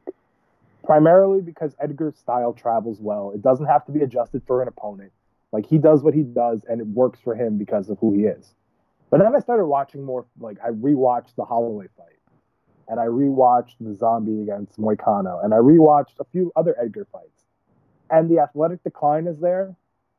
And so for me, it turned into like, oh, he can kind of probably steal a few rounds and ride this out to, he's probably going to get the first round, unless he gets demolished. He's probably going to get the first round because his style is, it takes a round or two to kind of get a feel for it if you're against him. He's a little tricky. And, you know, it's Korean Zombie in Korea, so you worry about maybe being a little over-aggressive and he might run into a takedown or two. But once we get to that middle part of the second round, I'm going to get the feeling that this is pretty much done for. And then, you know, you always have people who think that Edgar can take anybody down. The Korean Zombie's A, hard to take down, and B, really tough on the ground. So it's not like you can just take him down and hold him down. So I was more and more nervous that this was going to be a bit of a bloodbath. And then I think it was the Anti-Cool the day before who was like, this is going to be pretty violent and it's going to end really quickly. And I was kind of like, yeah, I think you're right. And then sure enough, it basically went the way you thought it was going to go.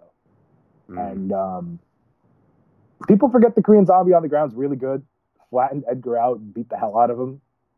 I think it could have been stopped there. I appreciate Mark Goddard giving him every opportunity to get out of that. But I think in hindsight, maybe you could have saved him a little bit. Yeah. And then once it got to the feet, it was just like, okay, well, when's he going to wrap it up? And he did, man. Yeah, like watching. When Zombie had his back, Edgar was able to get out basically by getting both his arms underneath the hooks and just pushing him off, and he still had one leg, and Chas Sung-Jung just casually stepped out of the like when you're in that position normally like you'll get guys like who like just straight up like they run over the top to try to get away so they don't get their backs taken themselves. Right. Korean Zombie literally just took one step forward, turned around, and proceeded to just continue to beat the crap out of Edgar. Are you sure you want to do this? Like that was basically. Yeah. We can go there if you want to. Unfortunately, it went there, and he almost knocked the throw off of Frankie. Man, that was like horrendous beatdown. Yeah, I like how that was Frankie's analysis of the fight. I saw that headline. I need to cut this damn hair. So he might have said more. I only read the headline. I'm pretty sure he probably said more. I thought that was funny. So Volkanovski apparently broke his hand, and he might be out for a little bit. and Holloway's going to get the rematch. We know that much. They're going to do those two. It sounds like Zabit and Yair is probably going to be on for April. So what does the Zombie do in this this time? Hold up. Let me just. I always forget who's in like that bottom half of the top 10 at featherweight. Where's Ortega injured again? Yeah, he tore like half the ligaments in his leg apparently.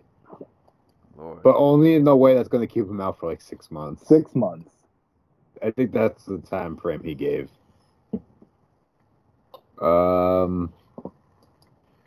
don't want to wait another because KZ's had a relatively chill 2019 in terms of just like damage taken in the cage because he just knocked out both the guys he fought in the first round. Right. He hasn't even been in the cage for like 5 minutes this year, so I'd like to see him fight quickly. I mean, this fight makes absolutely no sense, but I'd love to see a fight between him and like Shane Burgos. I guess that does make some sense. I mean, they're both on winning streaks. I know Burgos has a funky rating, but you can always like play games with that. We've seen them do that before. Yeah, we know. Yeah, I think we've all accepted they're not real. Right. And I think KZ's the type of guy who would take the fight given to him if it was like, we promise you're going to get a title shot if you win. Right. If I was him, I'd probably lobby for either Yair or Zabit. Right. Like I know that that's the fight they want to put together, but like I could see that fight falling apart. Yeah, Zabit, come get this 5-round smoke, because that's got a headline. That has to headline. If we do Zombie Zabit, that needs to be a headline. No more of these 3-round shenanigans. I'd be fine with Yair and Zombie too. Oh, absolutely. Yeah, both guys. If it wasn't for the last 10 seconds of that fight, Zombie would be the undisputed #1 contender right now. True. Yeah, I mean, if you think about it, if he does that, there's probably that's probably not Edgar nor Volk. That's probably Zombie Holloway real quick. Mm-hmm. Interesting. And if Volk's is going to be out for a while, and I don't know where Max is at right now. I don't even know, I mean, health-wise, I think he's fine in terms of, like, not being injured. I don't know about, like, brain damage, all that fun stuff. But that's a fight I'd love to see.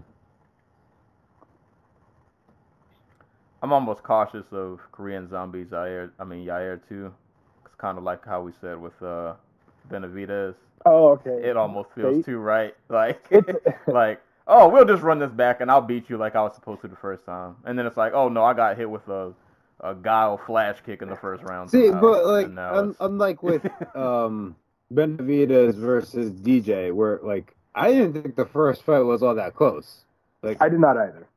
Outside of that 4th round where he knocks DJ down and like has him hurt, I thought that was all DJ just making him miss, and making him look silly on the counter. Like Yair Rodriguez, like Korean Zombie, legitimately was up 3-1 against Yair Rodriguez. It was about to win that last round, and then because I guess he has too much pride and calls himself the Korean Zombie, it was like, yeah, no. We're going to brawl for these last 15 seconds. To be fair, if you go through like a million scenarios, you never think, hey, listen, what's going to happen is he's going to throw an upwards elbow from behind. Something he apparently just saw Donald Cerrone do in camp and thought he could take.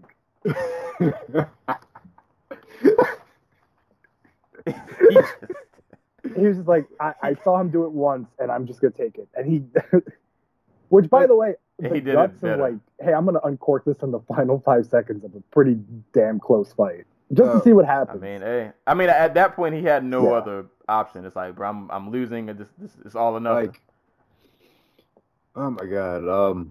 He was giving himself like the anime monologue in his head. Like he was trying to figure out like when do I unleash the secret. Like it's like I've been watching, listening. I'm sorry, to a lot of podcasts about like con men recently, and it's just like sometimes when you just do so, when you just proclaim to do to want to do something that's basically impossible, you're just able to will it into existence. That's Jair Rodriguez. Yeah, he was just like, I'm gonna fucking see what happens. Yeah, I have confidence. They I'm gonna do this thing. They cut me at the start of the year. I took this fight on 2 weeks' notice. I broke my foot, or I hurt my foot. Let's just fucking see what happens. Which reminds me, or not reminds me, like, I would have really liked to see Zombie against Calvin Kattar. Had Kattar beaten Zabit. Because that would have been really interesting. I was just looking at the rankings, and I was like, I wish they could do that fight, but since he's coming off a loss, they probably wouldn't. And well, maybe Frankie, he wanted this fight. Frankie, start practicing your speech for your Hall of Fame. Because I think you're. What are you talking about? He has to get ready for Sanhagen next month. Yeah, dude, you gotta double up. Gotta double up on that. God. You gotta be back in there, man. You didn't get hurt that badly. Brain damage isn't real. It was only round 1. It's not like it took 5 rounds. He only swole your face up an extra 6-7 inches. Yeah. Right. Like once you get your hair cut, the bruising. There you go. Some guys heal real quick. No. Can Frankie do anything? Can he fight like Faber for fun, or like what do you do with him now? I feel like if he's gonna stick around, that's the route. Do the Pettis thing where you just fight people you just wanted to fight and didn't get the chance to. Like, don't give him fights that don't don't lead to him clogging up a potential division. Just give him a fun little side. Play around with him a little bit. Yeah. That's actually interesting. Pettis against Edgar. Both guys are pretty much on the downslide. Like, what about that? That's interesting. I like how whenever we have somebody who's on the downslide at 145, we just tell them to go fight Pettis. Because he's like, you know, when you're not feeling well, you take like an Advil. Like, he's the Advil for. I mean, I don't think it's a slight, because the Pettis' credit, he's always ready. Yeah, and I mean, it's a winnable fight for both guys.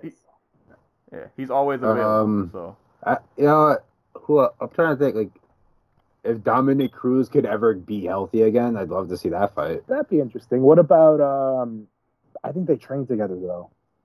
Who's the I had to correct myself. I was going to say the weird jiu-jitsu guy, but I forgot that he has, like, Tourette's, so that would have been nice. What's the guy? You know who I'm talking about, the both of you. Don't go fucking quiet on me now. He just beat up Elkins. Ryan Hall? Ryan Hall? Yeah.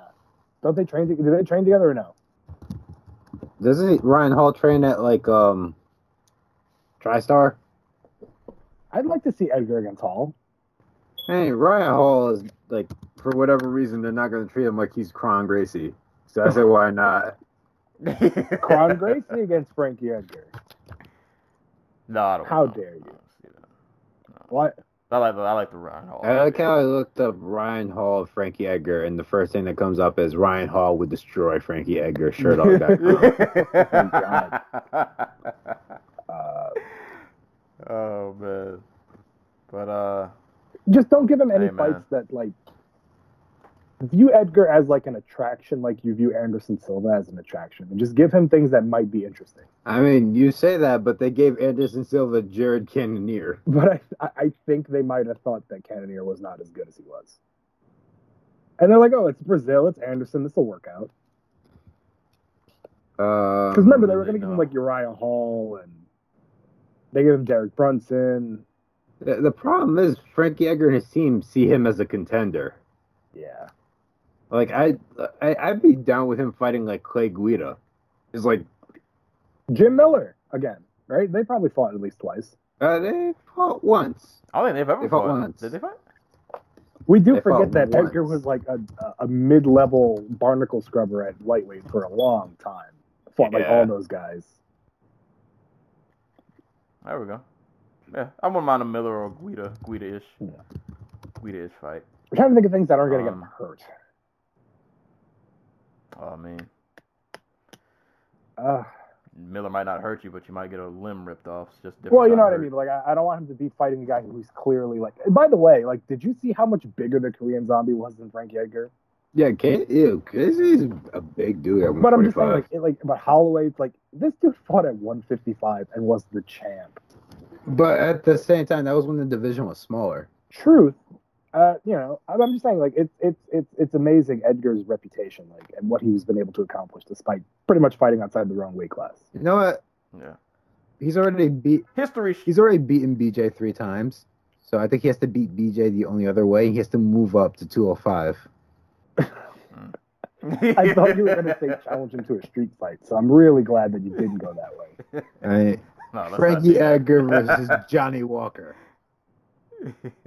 Listen, I'm not going to take this Johnny Walker slander while I'm on here. On that note, we're going to move along.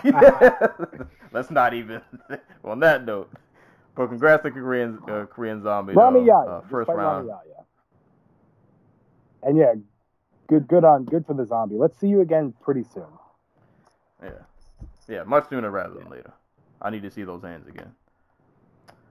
Moving on, co-main event. Speaking of 205ers, Volkan Oezdemir versus Alexander Rakic. This is one of those weird fights that I watched like twice, and I still don't have like a ton to say about it. Other than I saw some people divided on the decision. I saw a lot of people on Twitter who thought Rakic won. I thought it was a close fight. I'm not going to scream robbery. I don't think it was super one-sided to one way or the other. I don't know. I wish I had really more to say about this fight. I kind of don't. It was weird because I was actually looking forward to this. Let's see. I think Rakic is better than I gave him credit for, because I was putting him in the same boat as, to bring him up again, Johnny Walker. How dare you. Where he's just like a dynamic kicker and a really great athlete, and that's enough because 205. But, and while it wasn't perfect, obviously because he lost the fight, and while it wasn't pretty at times, I think he has a lot of really well-trained like counters to aggressive boxers like Volkan drilled into him, and that might have just been for this fight. Like because you know this is the same dude got knocked down versus Devin Clark. But it felt like he had a better understanding of like range and what to do when somebody tries to close a distance on you than I've seen from him previously. So like I feel like even though he lost, he's moving in the right direction. Doesn't mean he's gonna be like a title contender, but it shows growth, which is rare at this weight. Mostly I feel like he stifled. Yeah. No, go ahead. No, I feel like he stifled Oezdemir enough to where, like, because we've seen, like, what Oezdemir did to poor Latifi, where he just, like, just uncorked on that man. I feel like he stifled Oezdemir enough to where, like, Oezdemir never really, he didn't, like, it wasn't like he beat on Rakic. Like, it was a very competitive, you know, kind of back and forth, kind of fight. Like I never felt a lot of moments where I thought Rakic was really in like a ton of trouble. It was a pretty he did pretty good for himself on that front. Mm-hmm. Is my go? Yep. No, I was just waiting to see if they undercladded it. I agree, like I guess I'm always a little bit more sympathetic to 205ers who are kind of on the come up. You know, I tend to see the positives. I thought the Anikel nailed it pretty well. Oezdemir is a tough guy. Like Oezdemir is really underrated because people just think that he knocked out a bunch of guys and then fought DC and then fought Anthony Smith and then fought Dominic Reyes, and it's like, oh, he lost to those guys, so he must not be good. Oezdemir is really good, really tough, and he's kind of rounded out his game to become more of a competent fighter beyond just powerful. And I like the fact that he made the adjustment pretty quickly in the second round that, like, hey, listen, I can't keep up with this guy's speed, so I'm just going to kick his lead leg, and if he's not going to stop it, then I'm just going to keep throwing it. And so once he got out of brawler mode, and at first it looked like he realized he was too slow, so he was going to catch Rakic coming in with, like, counters. And then when that went out the window. He went to the leg kicks, and he was gonna make. In football, they call it playing left-handed. You know, like I'm gonna take away your lead hand, and you're gonna have to try to beat me with something you can't really do, or something you don't do as well as you normally do. So when he took away the athleticism of Rakic, that was when the adjustment happened. And I was pretty impressed to see him become a pretty good counter striker. He caught Özdemir coming in. I just didn't think he did enough in the second round to win that round because Özdemir was doing Vulcan stuff, you know, just chopping at the lead leg, and then he would throw that big, wide, loopy kind of right overhand and a tight hook, like in combination. Third round, give or take, I thought Alexander won the third round. I think he cost himself that fight with that takedown attempt that went nowhere. And then Özdemir just elbowed him to out of consciousness, basically, just elbowed him repeatedly. Good fight for both guys. I think the one thing we all need to do is when a guy at 205 loses, don't write them off, because this division is like, every fight in this division is an important one because there's only about 12 to 13 guys in it. So don't do what we did with Özdemir to Alexander and just stay on the train, man. If you're on it, stay on it, because this was a pretty good performance from a guy who definitely seems to be on the come up. And he's only 27 years old. You know, Corey Anderson at 27 years old, I think, was getting knocked out by Jimmy Manuel. So this is a tough division to always be good in. So keep the faith. Yeah, he's got too much. I think he's got too much upside to write him off. And every division needs a Volkan Özdemir. You need a guy who can test the young guys who are trying to break into the top 10. You know, you need a guy who's competent and capable. And you know, what's up?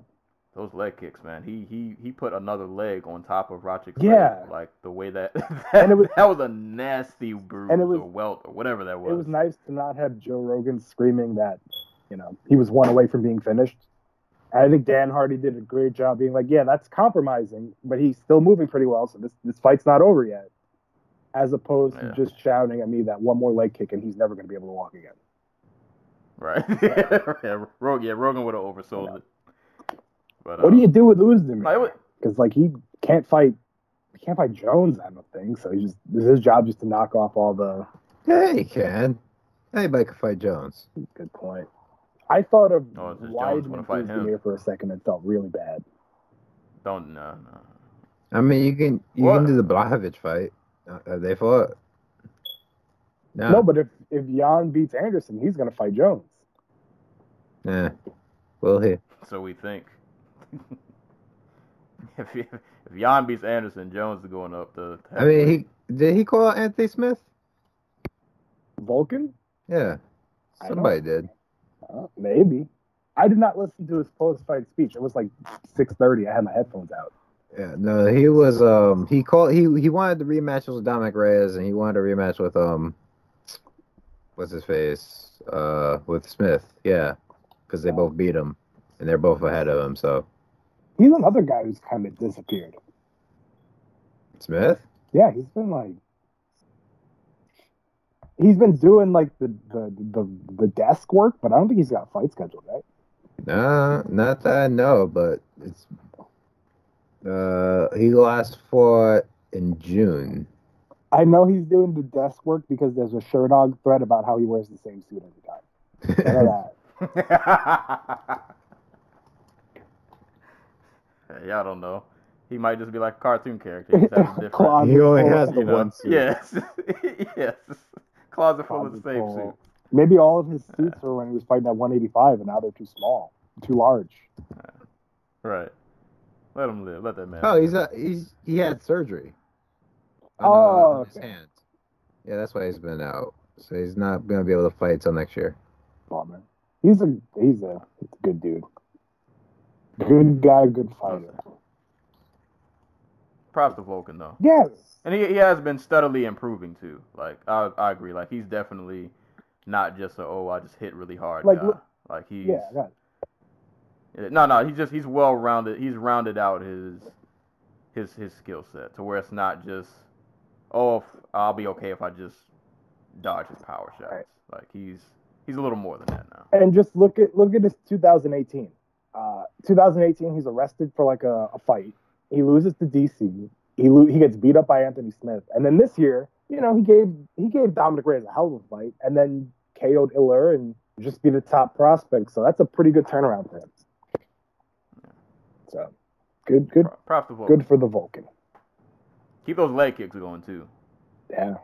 do that to everybody. But nah, cool, nice 205 scrap for the co-main event. Moving on to featherweight, Charles Jourdain versus Doo Ho Choi. There was something in an article I read that confirmed something that I was thinking during this fight, and not to jump around, but I just remember watching the second round of this fight, and I was like, something seems off about Choi this round. And then I found out that he broke his forearm in the first round. Ooh. Because I don't know if it was just me, but I was watching the second round like he seemed a lot more, I don't know if tentative is the word. I just felt like he wasn't, it was like something, I felt like something was off, like something was missing. He wasn't as like engaging as he was in the first. And I was like, oh, broken forearm. Okay, makes sense. Obviously, he's probably in a lot of pain, just trying to survive out there with a broken forearm. But no, this fight honestly got me a little worried. Like, Doo Ho Choi started off really good. He caught Jourdain with a lot of hard shots early, rocked him a few times, throwing some really hard hooks and uppercuts and combinations. But like, the more Jourdain just kept like surviving and just like gutting it out, I just had this feeling like, oh man, this fight might turn around and go the other way. And then he hits the flying knee to the straight that drops Choi. I think that was like at the end of the first. And then when we got into the second round, I felt like the fight like slowed down a little bit.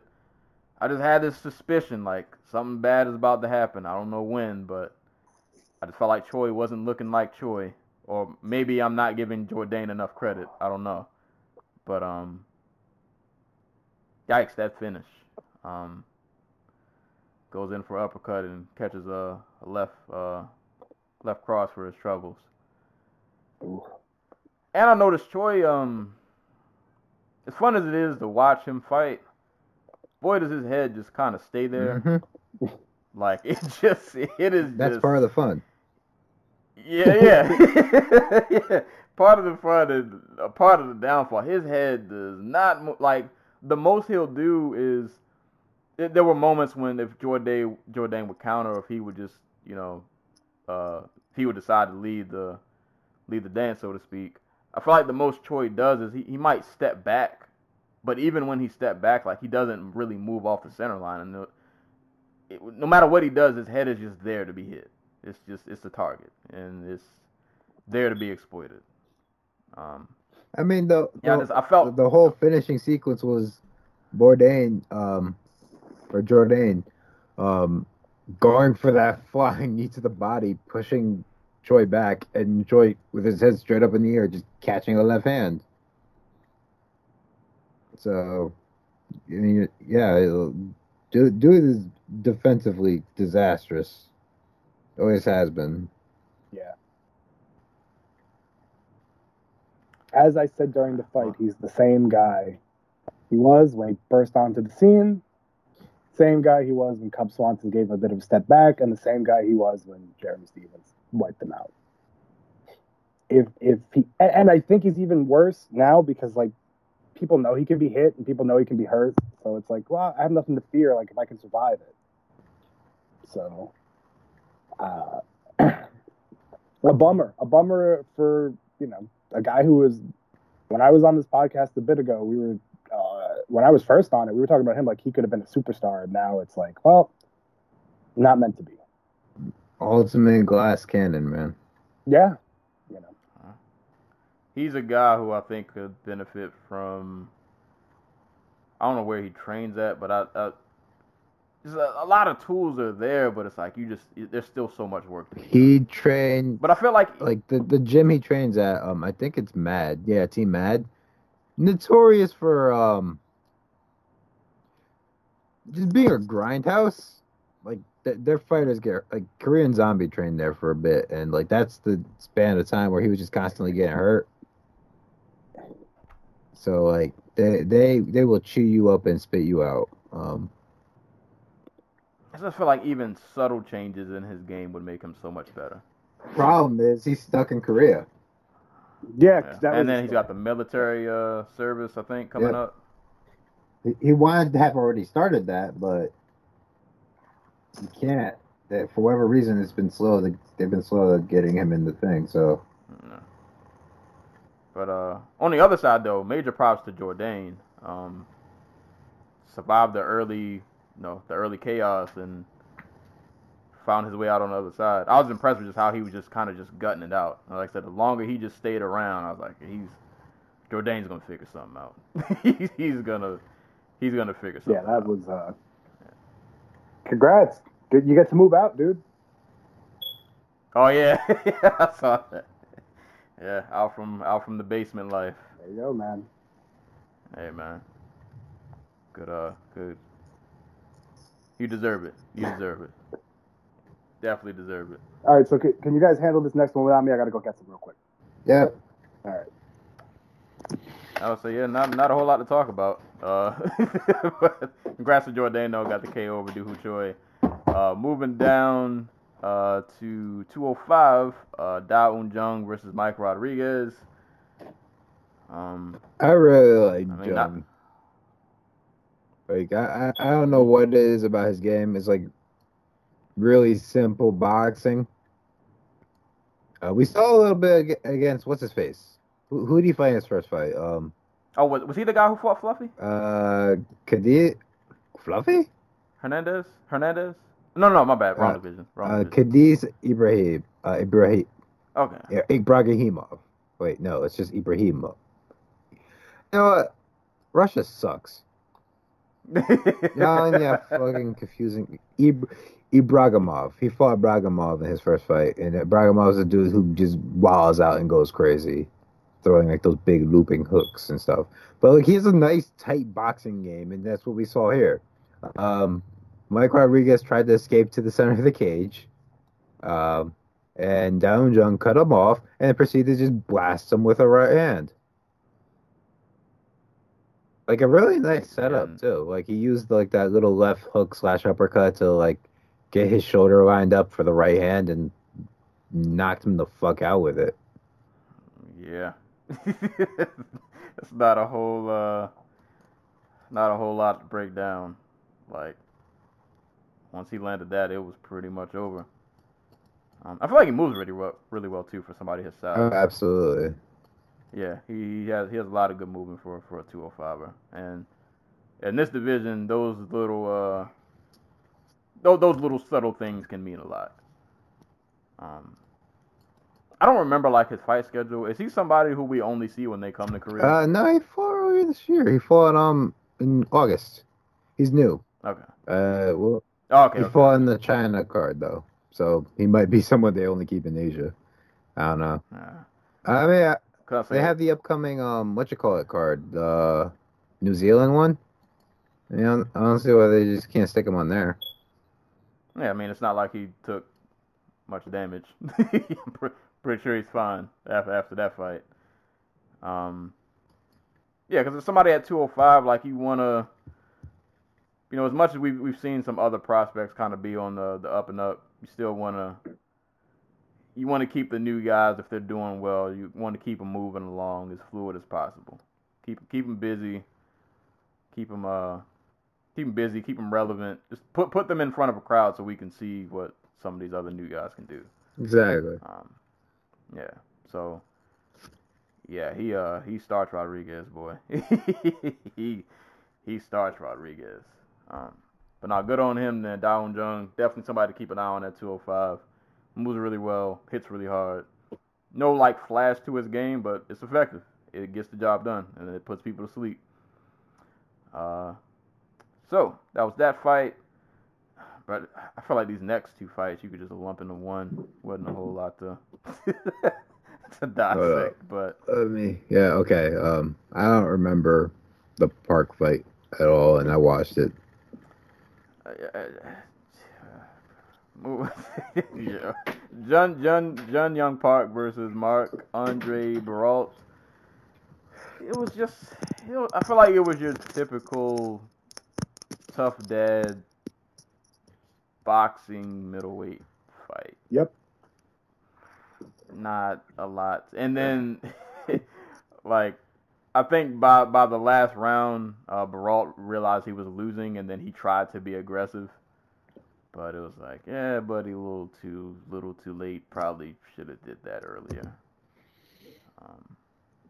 Not a lot of technical. I felt like Park just jabbed him a lot. I don't know. It wasn't a lot going on in that fight. It wasn't nothing to write home about. But Jun Young Park got the win, so congrats to him. And the last fight of the main card, Kyung Ho Kang versus Ping Wan Lu. Kyung Ho Kang wanted no smoke on the feet, so he just took Lu down for 3 rounds. And got, I can't remember if that was the second or third. He got battered from the bottom. Lu hit him with a lot of nasty elbows. He had him leaking all over the place. Yeah, Kyung Ho Kang didn't really do a ton of damage. It was just like he kind of took him down, controlled him. Maybe just a little bit of ground and pound just to stay busy so he wouldn't get stood up. But again, outside of like that blood fall from the last round, there wasn't a lot really going on in this fight. It's probably the safest I've seen Kyung Ho Kang take a fight. Like, he was really content to just take him down and not really do much. Is this the fight where where at the end, like, Kang was going for like a single leg and Ping Yuan was literally just elbowing the shit out of him? Or am I thinking of a different fight? This might have been it. Because that was like the last like 10 seconds of the third round. Yep. Yeah, because he put a nasty cut on Kong. Like, he was leaking terribly. Were you guys surprised this was a split or no? No. Because Kong didn't really do a ton of damage on top. And while Lu was obviously on his back the whole time, he was at least throwing elbows. So, All right. To be honest, I'll throw it. I don't know if this is a hot take. I'm glad this was a split. I like when judges aren't just awarding you like, all right, you got the takedown. But if you're not doing anything. Oh, no, I did. I'm not mad if a judge looks at the other guy who's at least doing some damage. No, I'm not mad. I didn't mean that like, split. How dare you? Because normally they just kind of give it to the guy who's on top. So I was surprised that they went with a split. I'm surprised it was a split in Korea. Fair point. See, like, you guys, I feel like you guys have been watching a different Kyung Ho Kang than I have, because I was like, yeah, this is about what he likes to do. Yeah, no. I feel like I've seen him be a little more active. Well, he's like forced to be active. That's the thing with Kong. Like, very rarely does anybody, like, when he gets into these fights where, like, he's trying to take the other guy down and hold them there, is he able to do it? Because the other guy tends to be, like, a pretty competent grappler. Right. Or off their back. Like, he wasn't able to do it against, what's his face? Hamos? Yeah, that's probably the most famous one. Or Chico Camus is another one. Like, those fights. I know what you're talking about. Yeah, like, because just, it's hard to keep that dude down. So, the Guido Canetti fight was the one where he got rocked and then he got the triangle, right? Or am I Yes, he got rocked by Guido Canetti with a knee. Yes. And then he got, like, flying triangle against the fence. Yes, I do remember that fight, yeah. I thought this was just like every other Kong fight, except this time he had a guy who was, like, more willing to engage from the bottom. Basically. I'm disappointed. I'm not saying you're wrong to be. I'm not saying you're right to be. I'm just saying that, it's what he is, man.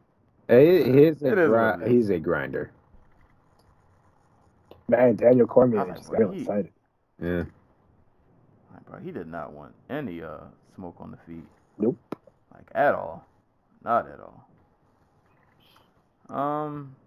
But yeah, that was the main card. Well, I guess program switch for Joey since you haven't been here in a while. The way we're gonna do the prelims, we just call this the prelim spotlight, where we each just pick a fight or two that we want to briefly talk about. That works for me. I only saw like 2 or 3, so we're good. Yeah, I was gonna say the only prelims that I watched was the Amanda Lemos fight, the Pantoja fight, and the Cyril Gane fight. No, I'm gonna be nice because I'm pretty sure I already know which ones you guys are gonna talk about. So I'm just gonna go to the Amanda Lemos and Miranda Granger submission, only because that was a really nasty rear naked choke, and like she didn't even like. I felt like when she had it in, she wasn't, like most of the time you see a rear naked choke and you're like fully on someone's back. It was like a rear naked choke, but she was like on like her side. Yeah, and she like went to sleep, like, like she was done, absolutely done. That was a really, really good submission from Lemos. That'll be my prelim spotlight. Really, really nasty submission.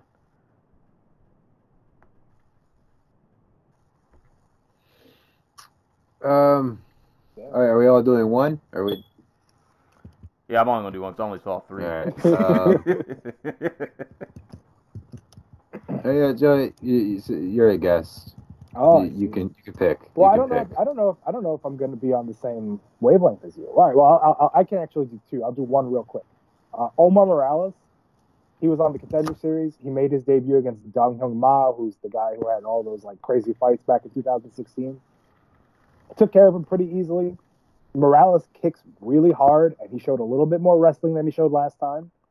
So I'm kind of excited about him. I think if they give him a nice slow road, he can really develop into something. He could be what we thought. What's the guy who fought Dong Hyun Ma? God, he just fought Drew Dober like recently. The hell's the name of the dude? Now I gotta stall. Perfect. Polo Reyes. He can be a little bit like what Polo Reyes was. Kind of a fun action fighter. And I will talk about Alejandro Pantoja real quickly. I got really upset during UFC 244 because Daniel Cormier and Joe Rogan were talking about the guys that Kai Kara France and Brandon Moreno had fought, and they acted like Pantoja did not even exist, even though he beat both guys. And I feel like this was a good reminder that he's a great fighter. And if we're going to reboot this 125-pound division, he's going to be in the top 5. He's going to play a key part in it. So keep him in mind and don't forget about him because he iced Matt Schnell after a pretty rough start. Yes, he did. You know, he got rocked by Schnell and then recovered and took it to him. I think the fight changed when Schnell decided that he just wanted to pull guard, and he got the shit kicked out of him from the top position. And then he got rocked again, and Pantoja just caught him perfectly. Face plant. Whenever you go face down, you can't say it's a bad stoppage because that was a face plant. So, dominant win for Alejandro Pantoja, and here's hoping that if they really are giving 125 a fair shot, he doesn't become lost in the mix. That's it.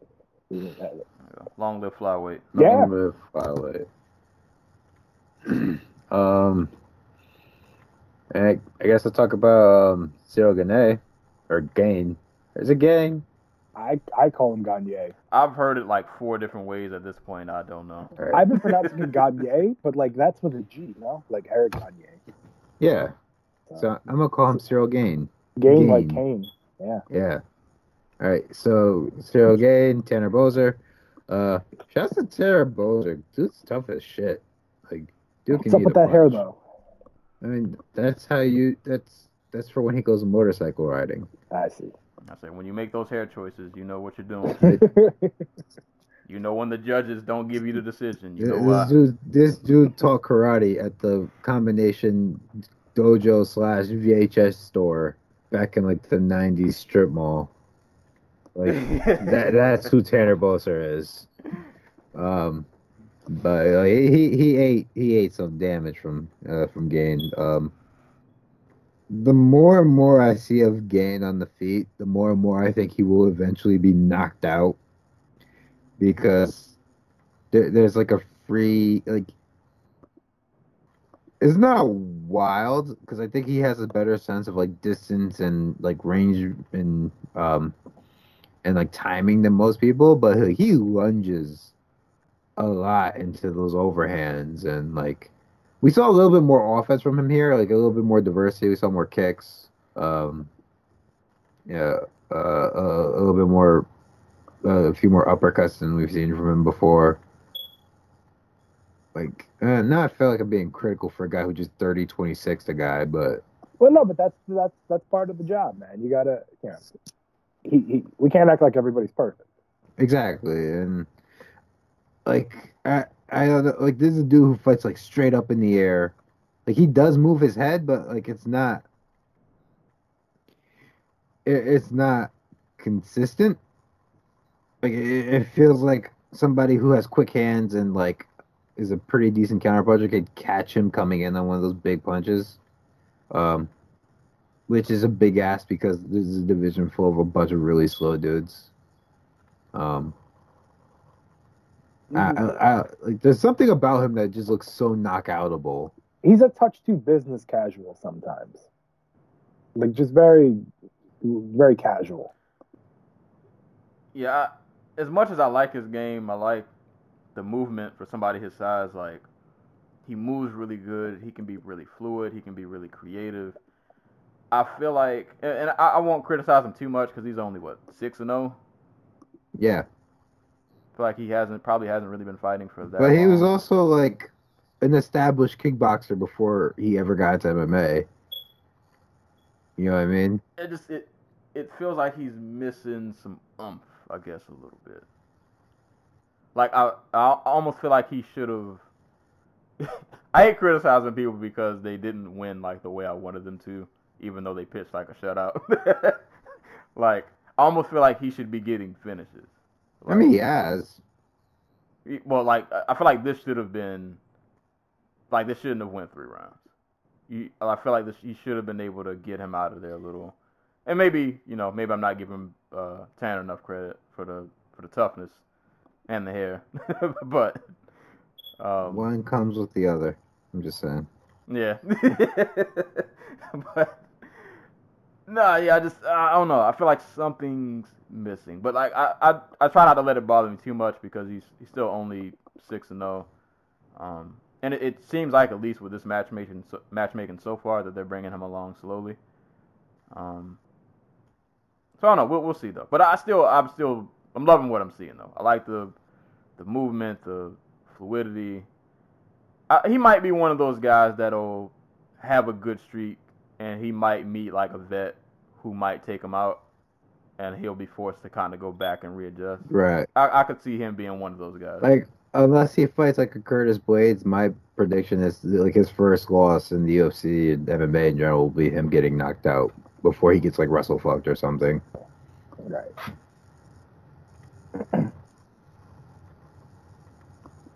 It's always the way you least expect it. Mm-hmm. And by the way you least expect it, it's going to be Shamil Abdurakhimov. So you can't avoid fate and destiny. You know what, though? Let's take this opportunity real quick to point out that the heavyweight division's kind of got some life to it. Like, we've got some new exciting guys jumping in here. You know? Give them some credit. Yeah, it's getting better. That's why I'm glad guys like him are around, because I'm like, finally, like, there's something in this division that I can look outside of like the top 5 and be like, all right, when he fights, I'll make sure I tune in because I want to see what he's got going on. Yeah. So yeah, definitely thankful for that. But props for Gane, man. Still a good, I guess, quote unquote prospect at heavyweight, whatever prospect. How old is he? But do anybody know how old he is? I say prospect. He's probably like 32. 29. I don't know. Oh, all right. That's like 19 in heavyweight years. Right. He's a freshman. Yeah. True freshman. Like just got his just old enough to drink level. Right. Yeah. He just did orientation yesterday. There you go. So there you go. Props to Cyril Gane or Gane, however you say it. Congrats, sir. But just to read the rest, just to read these, just to have it out there. So Gane got the unanimous decision over Tanner Boser. Sung Woo Choi got a unanimous decision over Suman Mokhtarian. Omar Morales got the unanimous decision over Dong Hyung Ma. As we mentioned earlier, Alexandre Pantoja knocked out Matt Schnell. Raoni Barcelos beat Saeed Nurmagomedov via unanimous decision. Amanda Lemos, rear naked choke Miranda Granger. And let's see this. Haley Alateng defeated Ryan Benoit via split decision. I just want to take a quick second to laugh at Team Australian Top Team. Wait, what is you guys doing? Which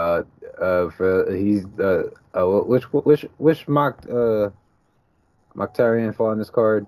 Suman. Yeah, no, like some of these dudes are not ready for the UFC, but they get their fights in like fucking what was it? Like Urban Fight Night League or like Hex Fight or whatever, and they get like a nice 6-0, 7-0 record, and the UFC comes to their it's Australia, and they get in the UFC. And so far, basically none of them have been ready. Ashkan, Naya Kasem, who has their only win in the UFC, and now Suman, and Georgie's, I think they're 1-9 or 1-8 something in the UFC. I think which Mokhtarian is the manager? No, there's yeah, no, Mokhtarian, right? Yeah, no, I don't know. They are the founders of Australian Top Team. Because it was trainer Suman, Khalil, Jaip. I'm not sure which one is the founder, but they are the ones training people there, and I don't know.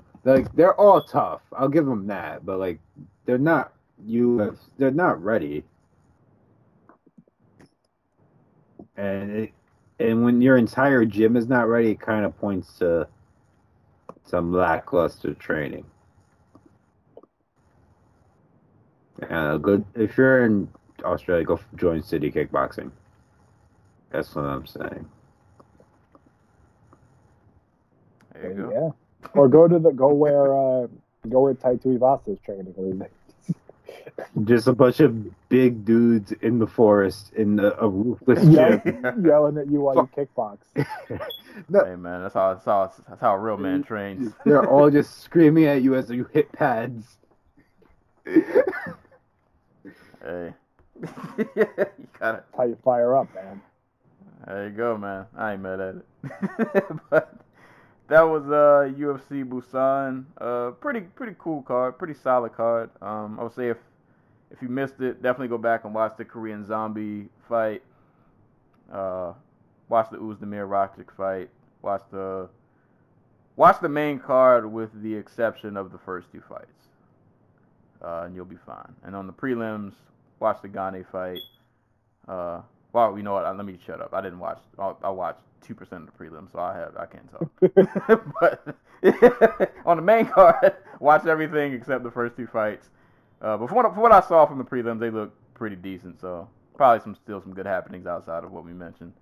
But wild weekend, just a really interesting weekend, from the Badr Hari chaos to this Korean Zombie fight to Julio Cesar and his nonsense to the Charlo finish. There was a lot going on this weekend. So if you missed out, definitely go back. It's a lot to catch up on. Pretty entertaining to watch. Upcoming. So next week we have Bellator Japan. I want to say. Am I right? No, you're right. Okay, I'm right. So that'll be. I'm trying to hurry up and bring this up on my phone. But we got Bellator Japan coming up on the 28th, 29th, one of those days. It's on Saturday here, Sunday in Japan, where it's actually happening. I think. So on that card, of course, the main event that none of us asked for, but we're getting it. Fedor versus Rampage. Also on the card, Michael Chandler versus Sidney Outlaw, Lorenz Larkin versus Keita Nakamura, Gordy Yamauchi versus Darren Cruikshank, MVP versus Shinzo Anzai,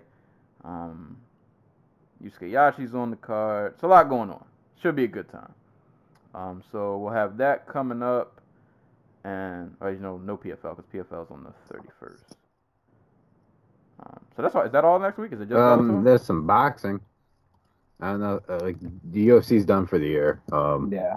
Yeah. UFC's done till like mid-January, pretty much.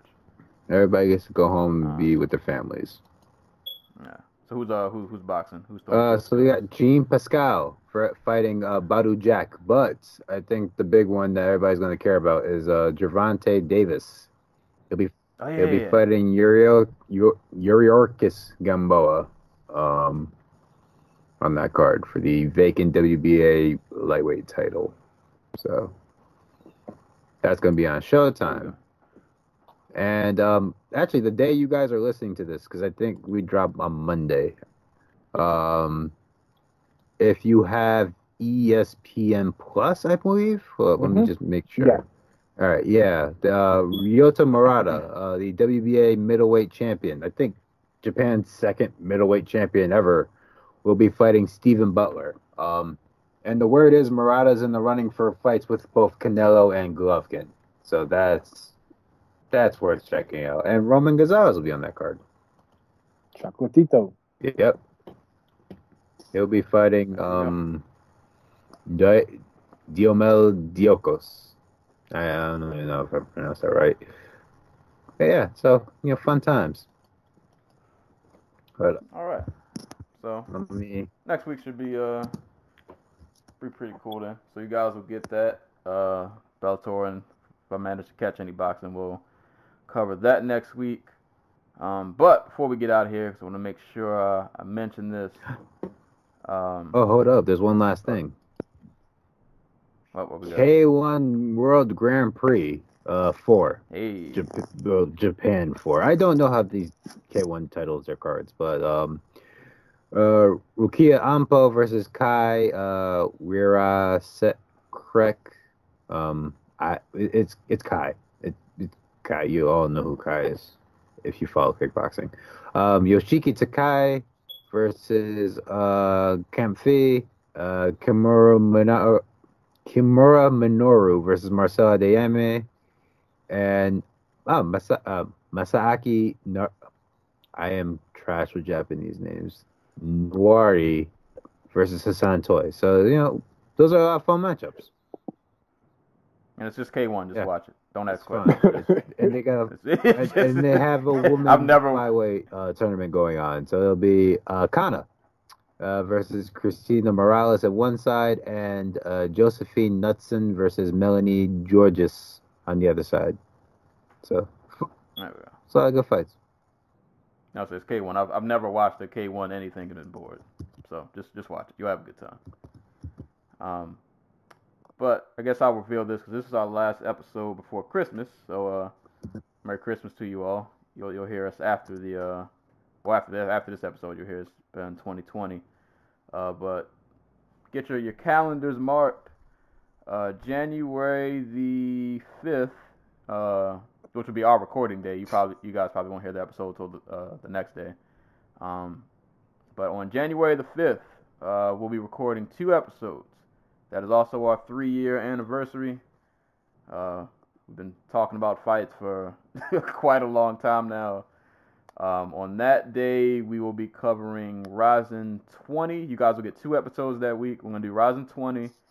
And probably, if I remember, PFL. No, but we'll get PFL. I won't do them like that. I'll make sure they get a mention. We'll get some PFL on there.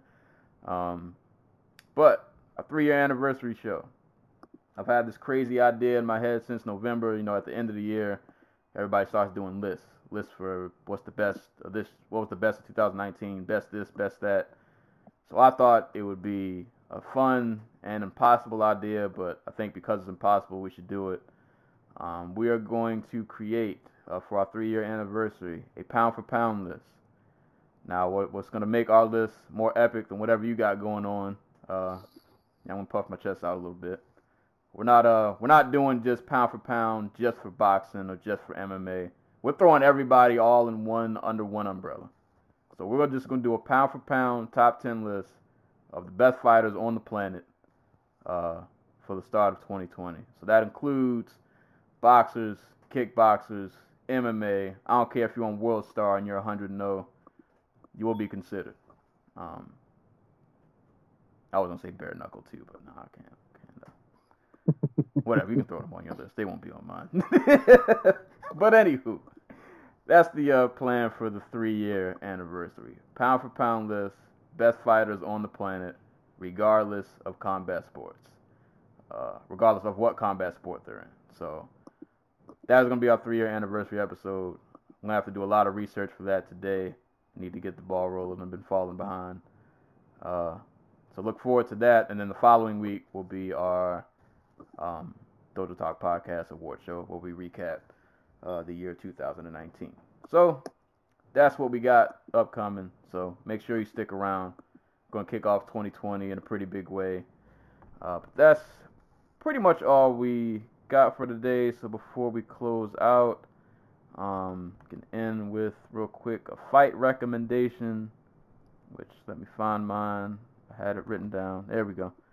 All right, so my fight recommendation, once again, man, I say this every week. YouTube is the only site where their algorithms understand me. They just send me random things, and when I click on them, it's fun. So a fight that they literally recommended me this morning, and Anti-Cool, I think you'll appreciate this. This comes from the World Combat League. Hey. I want to say this fight probably happened, they didn't have it dated, but I'm going to guess this was probably like 2008-ish, 9-ish, maybe. Probably a year or two before that. Yeah. Well, yeah. So, somewhere around, give or take a few years, around that time period. But the fight recommend, the World Combat League, the fight is Stephen Wonderboy Thompson versus James Decor. Also, special note, this fight was refereed by Cecil Peoples. Yes, it was. And boy, did he might have been the star of the. That is a name I have not heard in a while. Yeah, good old Cecil Peoples. He had the most Cecil Peoples moment ever in that fight, where he tried to give somebody a penalty, and they yelled at him for what? And he goes, "Oh, my bad, wrong person." And he turns to me. Man, Cecil was in rare form. But I recommend that fight because I thought it was cool to see that the way that fight ended is literally the same combination that Wonder Boy caught. Was the first guy he fought in the UFC, Dan Stigen? I don't know how to say his last name. Stigen, right? It was the exact same combination. Like literally, it was the exact same thing. But no, it was a pretty cool fight. Cool to see what a lot of these UFC guys were doing before they got to the UFC. So once again, the fight from the World Combat League, you can just type in WCL on YouTube. Stephen Wonderboy Thompson versus James Decor. All right, featuring Cecil. Since you went to the World Combat League, I'm gonna go to the World Combat League. Do either one of you know who Jennifer Hahn is? I do not.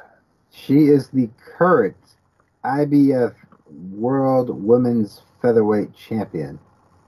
But she got her career started as a kickboxer fighting in the World Combat League. Oh. And in the World Combat League, she fought Team Tiger Showman, the New Jersey representatives. And she fought a woman named Muna Holland, who happens to be best friends with my aunt.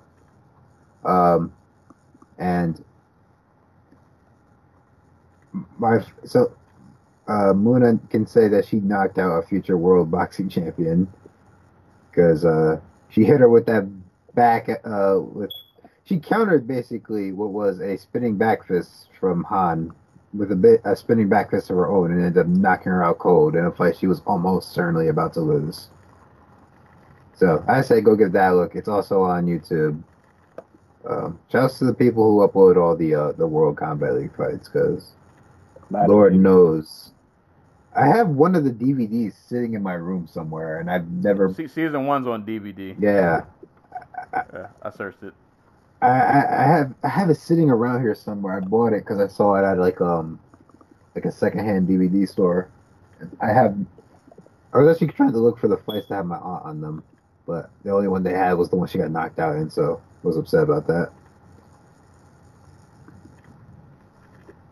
Oh, Jennifer Hahn had a kid. I just googled. Yep, she just had a kid.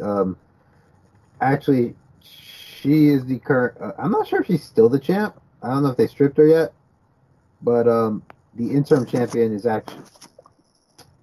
God, who is it? Was it Heather Hardy? I want to say Heather Hardy was the one who basically took the interim championship while she was away. So I'm not sure like is she still the champ or like what's the plan for the future. No, it wasn't Heather Hardy. Who the hell was it then? It's gonna bother me because it wasn't. Was it Jelena? Not Jelena. All right, Joe, you can go ahead with your fight recommendation if you got one. Yeah, we kind of sprung this on you. Yeah. You can either do a fight recommendation or if you. So yeah, how about that, huh? Yeah. No, like. Well, I was gonna say if you don't have a specific fight, you can just name maybe just a fighter you want people to keep an eye on. If you don't have like a specific. Okay, fighter so it could be retro or it could be modern. Or I could just whatever. Yeah, either. Yep. So I always go to this is like this is I think this is a guy that boxing has long since forgotten, despite being one of the best action fighters of his generation. Go look up Tony Lopez. Tony the Tiger Lopez. He was Uriah Faber before there was a Uriah Faber. He was a Sacramento fighting legend. Fought guys like Jorge Paez, Rocky Lockridge, a couple other guys, just like one of the best action fighters of his day. And like a local hero. So much so, in fact, that since we were on the topic of guys having, of things being thrown at cages or things being thrown during fights, when he lost his first fight against John Molina, they almost banned boxing from Sacramento because there was like just a shower of glass bottles and just almost like a riot took place. So he was that popular in Sacramento. If you look up, if you want a specific Tony Lopez fight, watch him against Rocky Lockridge. Those were some of the best fights of his era. He also fought Jorge Paez, Maramero, in a really good fight. So he's just one of those guys that if you're looking to burn an hour at work and you just want to see some old school 1980s boxing, he was kind of a forgotten man, and he's well worth the time to go look him up. Modern fights, consider this a little bit of a preview for 2020. Go watch Muhammad Usman. That is Kamaru Usman's big little brother. He's fighting in Titan FC, and he is really interesting. And I think that before 2020 is over, he'll be in the UFC, and he'll probably be having a hell of a run, put it that way.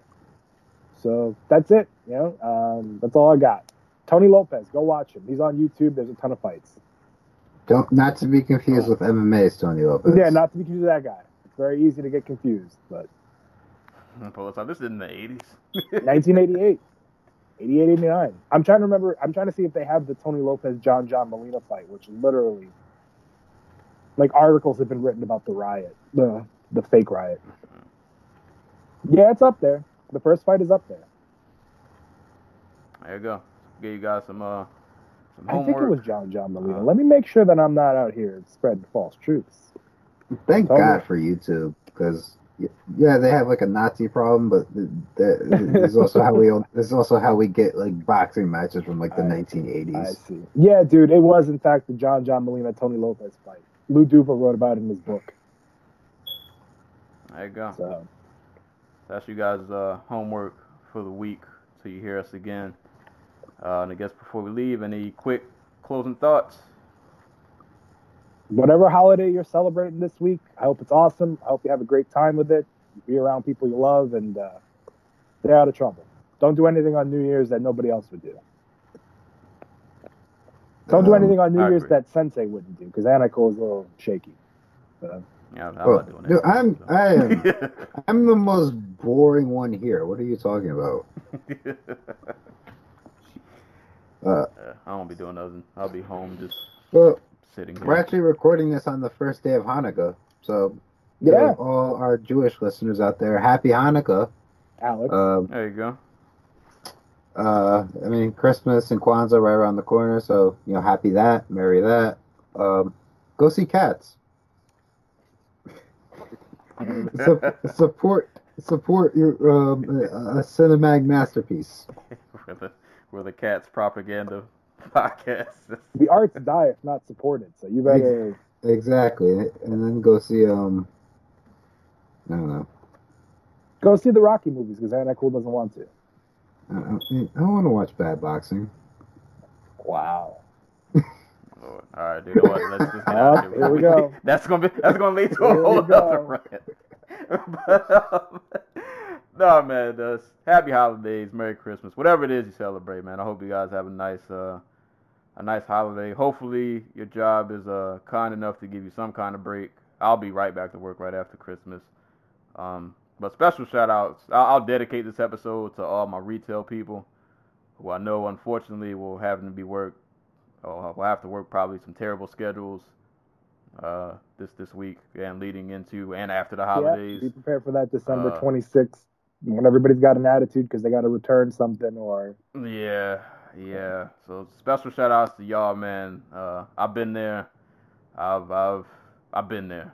I know it's not fun, but special shout outs to y'all, man. I know a lot of people want to be home during the holidays. They don't have a chance to. They still got to work and do whatever. So just be nice to people, man. If you're out and about shopping, getting last minute gifts or whatever, just be kind to people, man. Don't be that person in the line that's complaining and causing a scene.